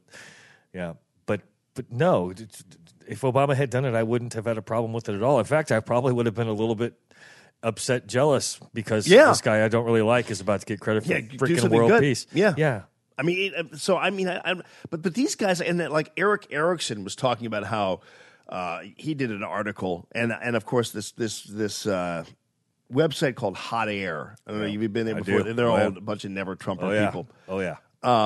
They love to reprint Eric Erickson bits, and Eric Erickson was the one, I think, a long time ago. He was like kind of roundly criticized for calling some woman some horrible name. But anyway, he's saying that the Republican Party can no longer, where's there a place for a conservative these days, a real conservative? And I would only say that you guys keep talking like that, but you never really say what a conservative is. Like you never really. Do we even know what a conservative is now? And is a conservative a person who supports globalist trade policies? Because we've been told that George W. Bush is a conservative. We've been told that Mitt Romney is a conservative. We've been told that Paul Ryan is a conservative. But how do conservatives support globalist trade policies that are clearly imbalanced and put the American worker out of work? I mean, I don't understand how that is conservative. Great point. That's a great point, and I'd love to have Eric answer that. Just that question right there. What is a conservative? Is it Buckley? We're talking about a Buckley conservatives? Like, what are we talking about? Well, because Define it. they would say free market. If you, because our trade policy, it's about the free market. It's like, well, no, it's really not.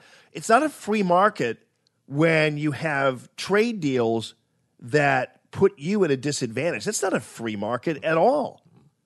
I don't know how they keep saying that that's not a free market idea. It's not a free market, and it's not free trade when you're the ones who are singled out and you're making deals where you're at a disadvantage. It just is, and regulating commerce, by the way, is one of the enumerated powers in the Constitution of the federal government. I mean, these guys were, especially our founding fathers, were constantly regulating trade. We're constantly mixed up in trade and involved in that. So it's not beyond the realm of comprehension that the federal government would be involved, and namely the President of the United States would be involved in reworking trade deals and that kind of thing, because free trade is a falsity that's been put on us for the past 25 years because it's not free at all. And is it conservative to invade other countries and change a regime? Because we were told that GW is a conservative and that Lindsey Graham's a conservative and that John McCain's a conservative. They're hawks. And yet they invaded other countries to topple the regime, and in fact would do more had they not been stopped. McCain wanted to go into Syria, for crying out loud. Mm-hmm. And is that conservative? Because I never knew that to be a conservative ideal, but apparently it is if you base it on who people called conservatives in the past. Globalism. Yeah. I mean, so when people talk about what a conservative is, I don't think we really know. And that's why I think it's okay for us to finally have said, you know what, we don't know even what a Republican is these days. We don't know what a conservative is these days, but we see a guy who, issue by issue, I agree with. So do I agree with President Trump on the omnibus spending bill? No, I did not, but he wasn't the one who crafted it. Do I agree with him on immigration? Yeah. Do I agree with him on even, like, for instance, imagine what's happened how people freaked out when he ended the war games over in South Korea, and so we constantly,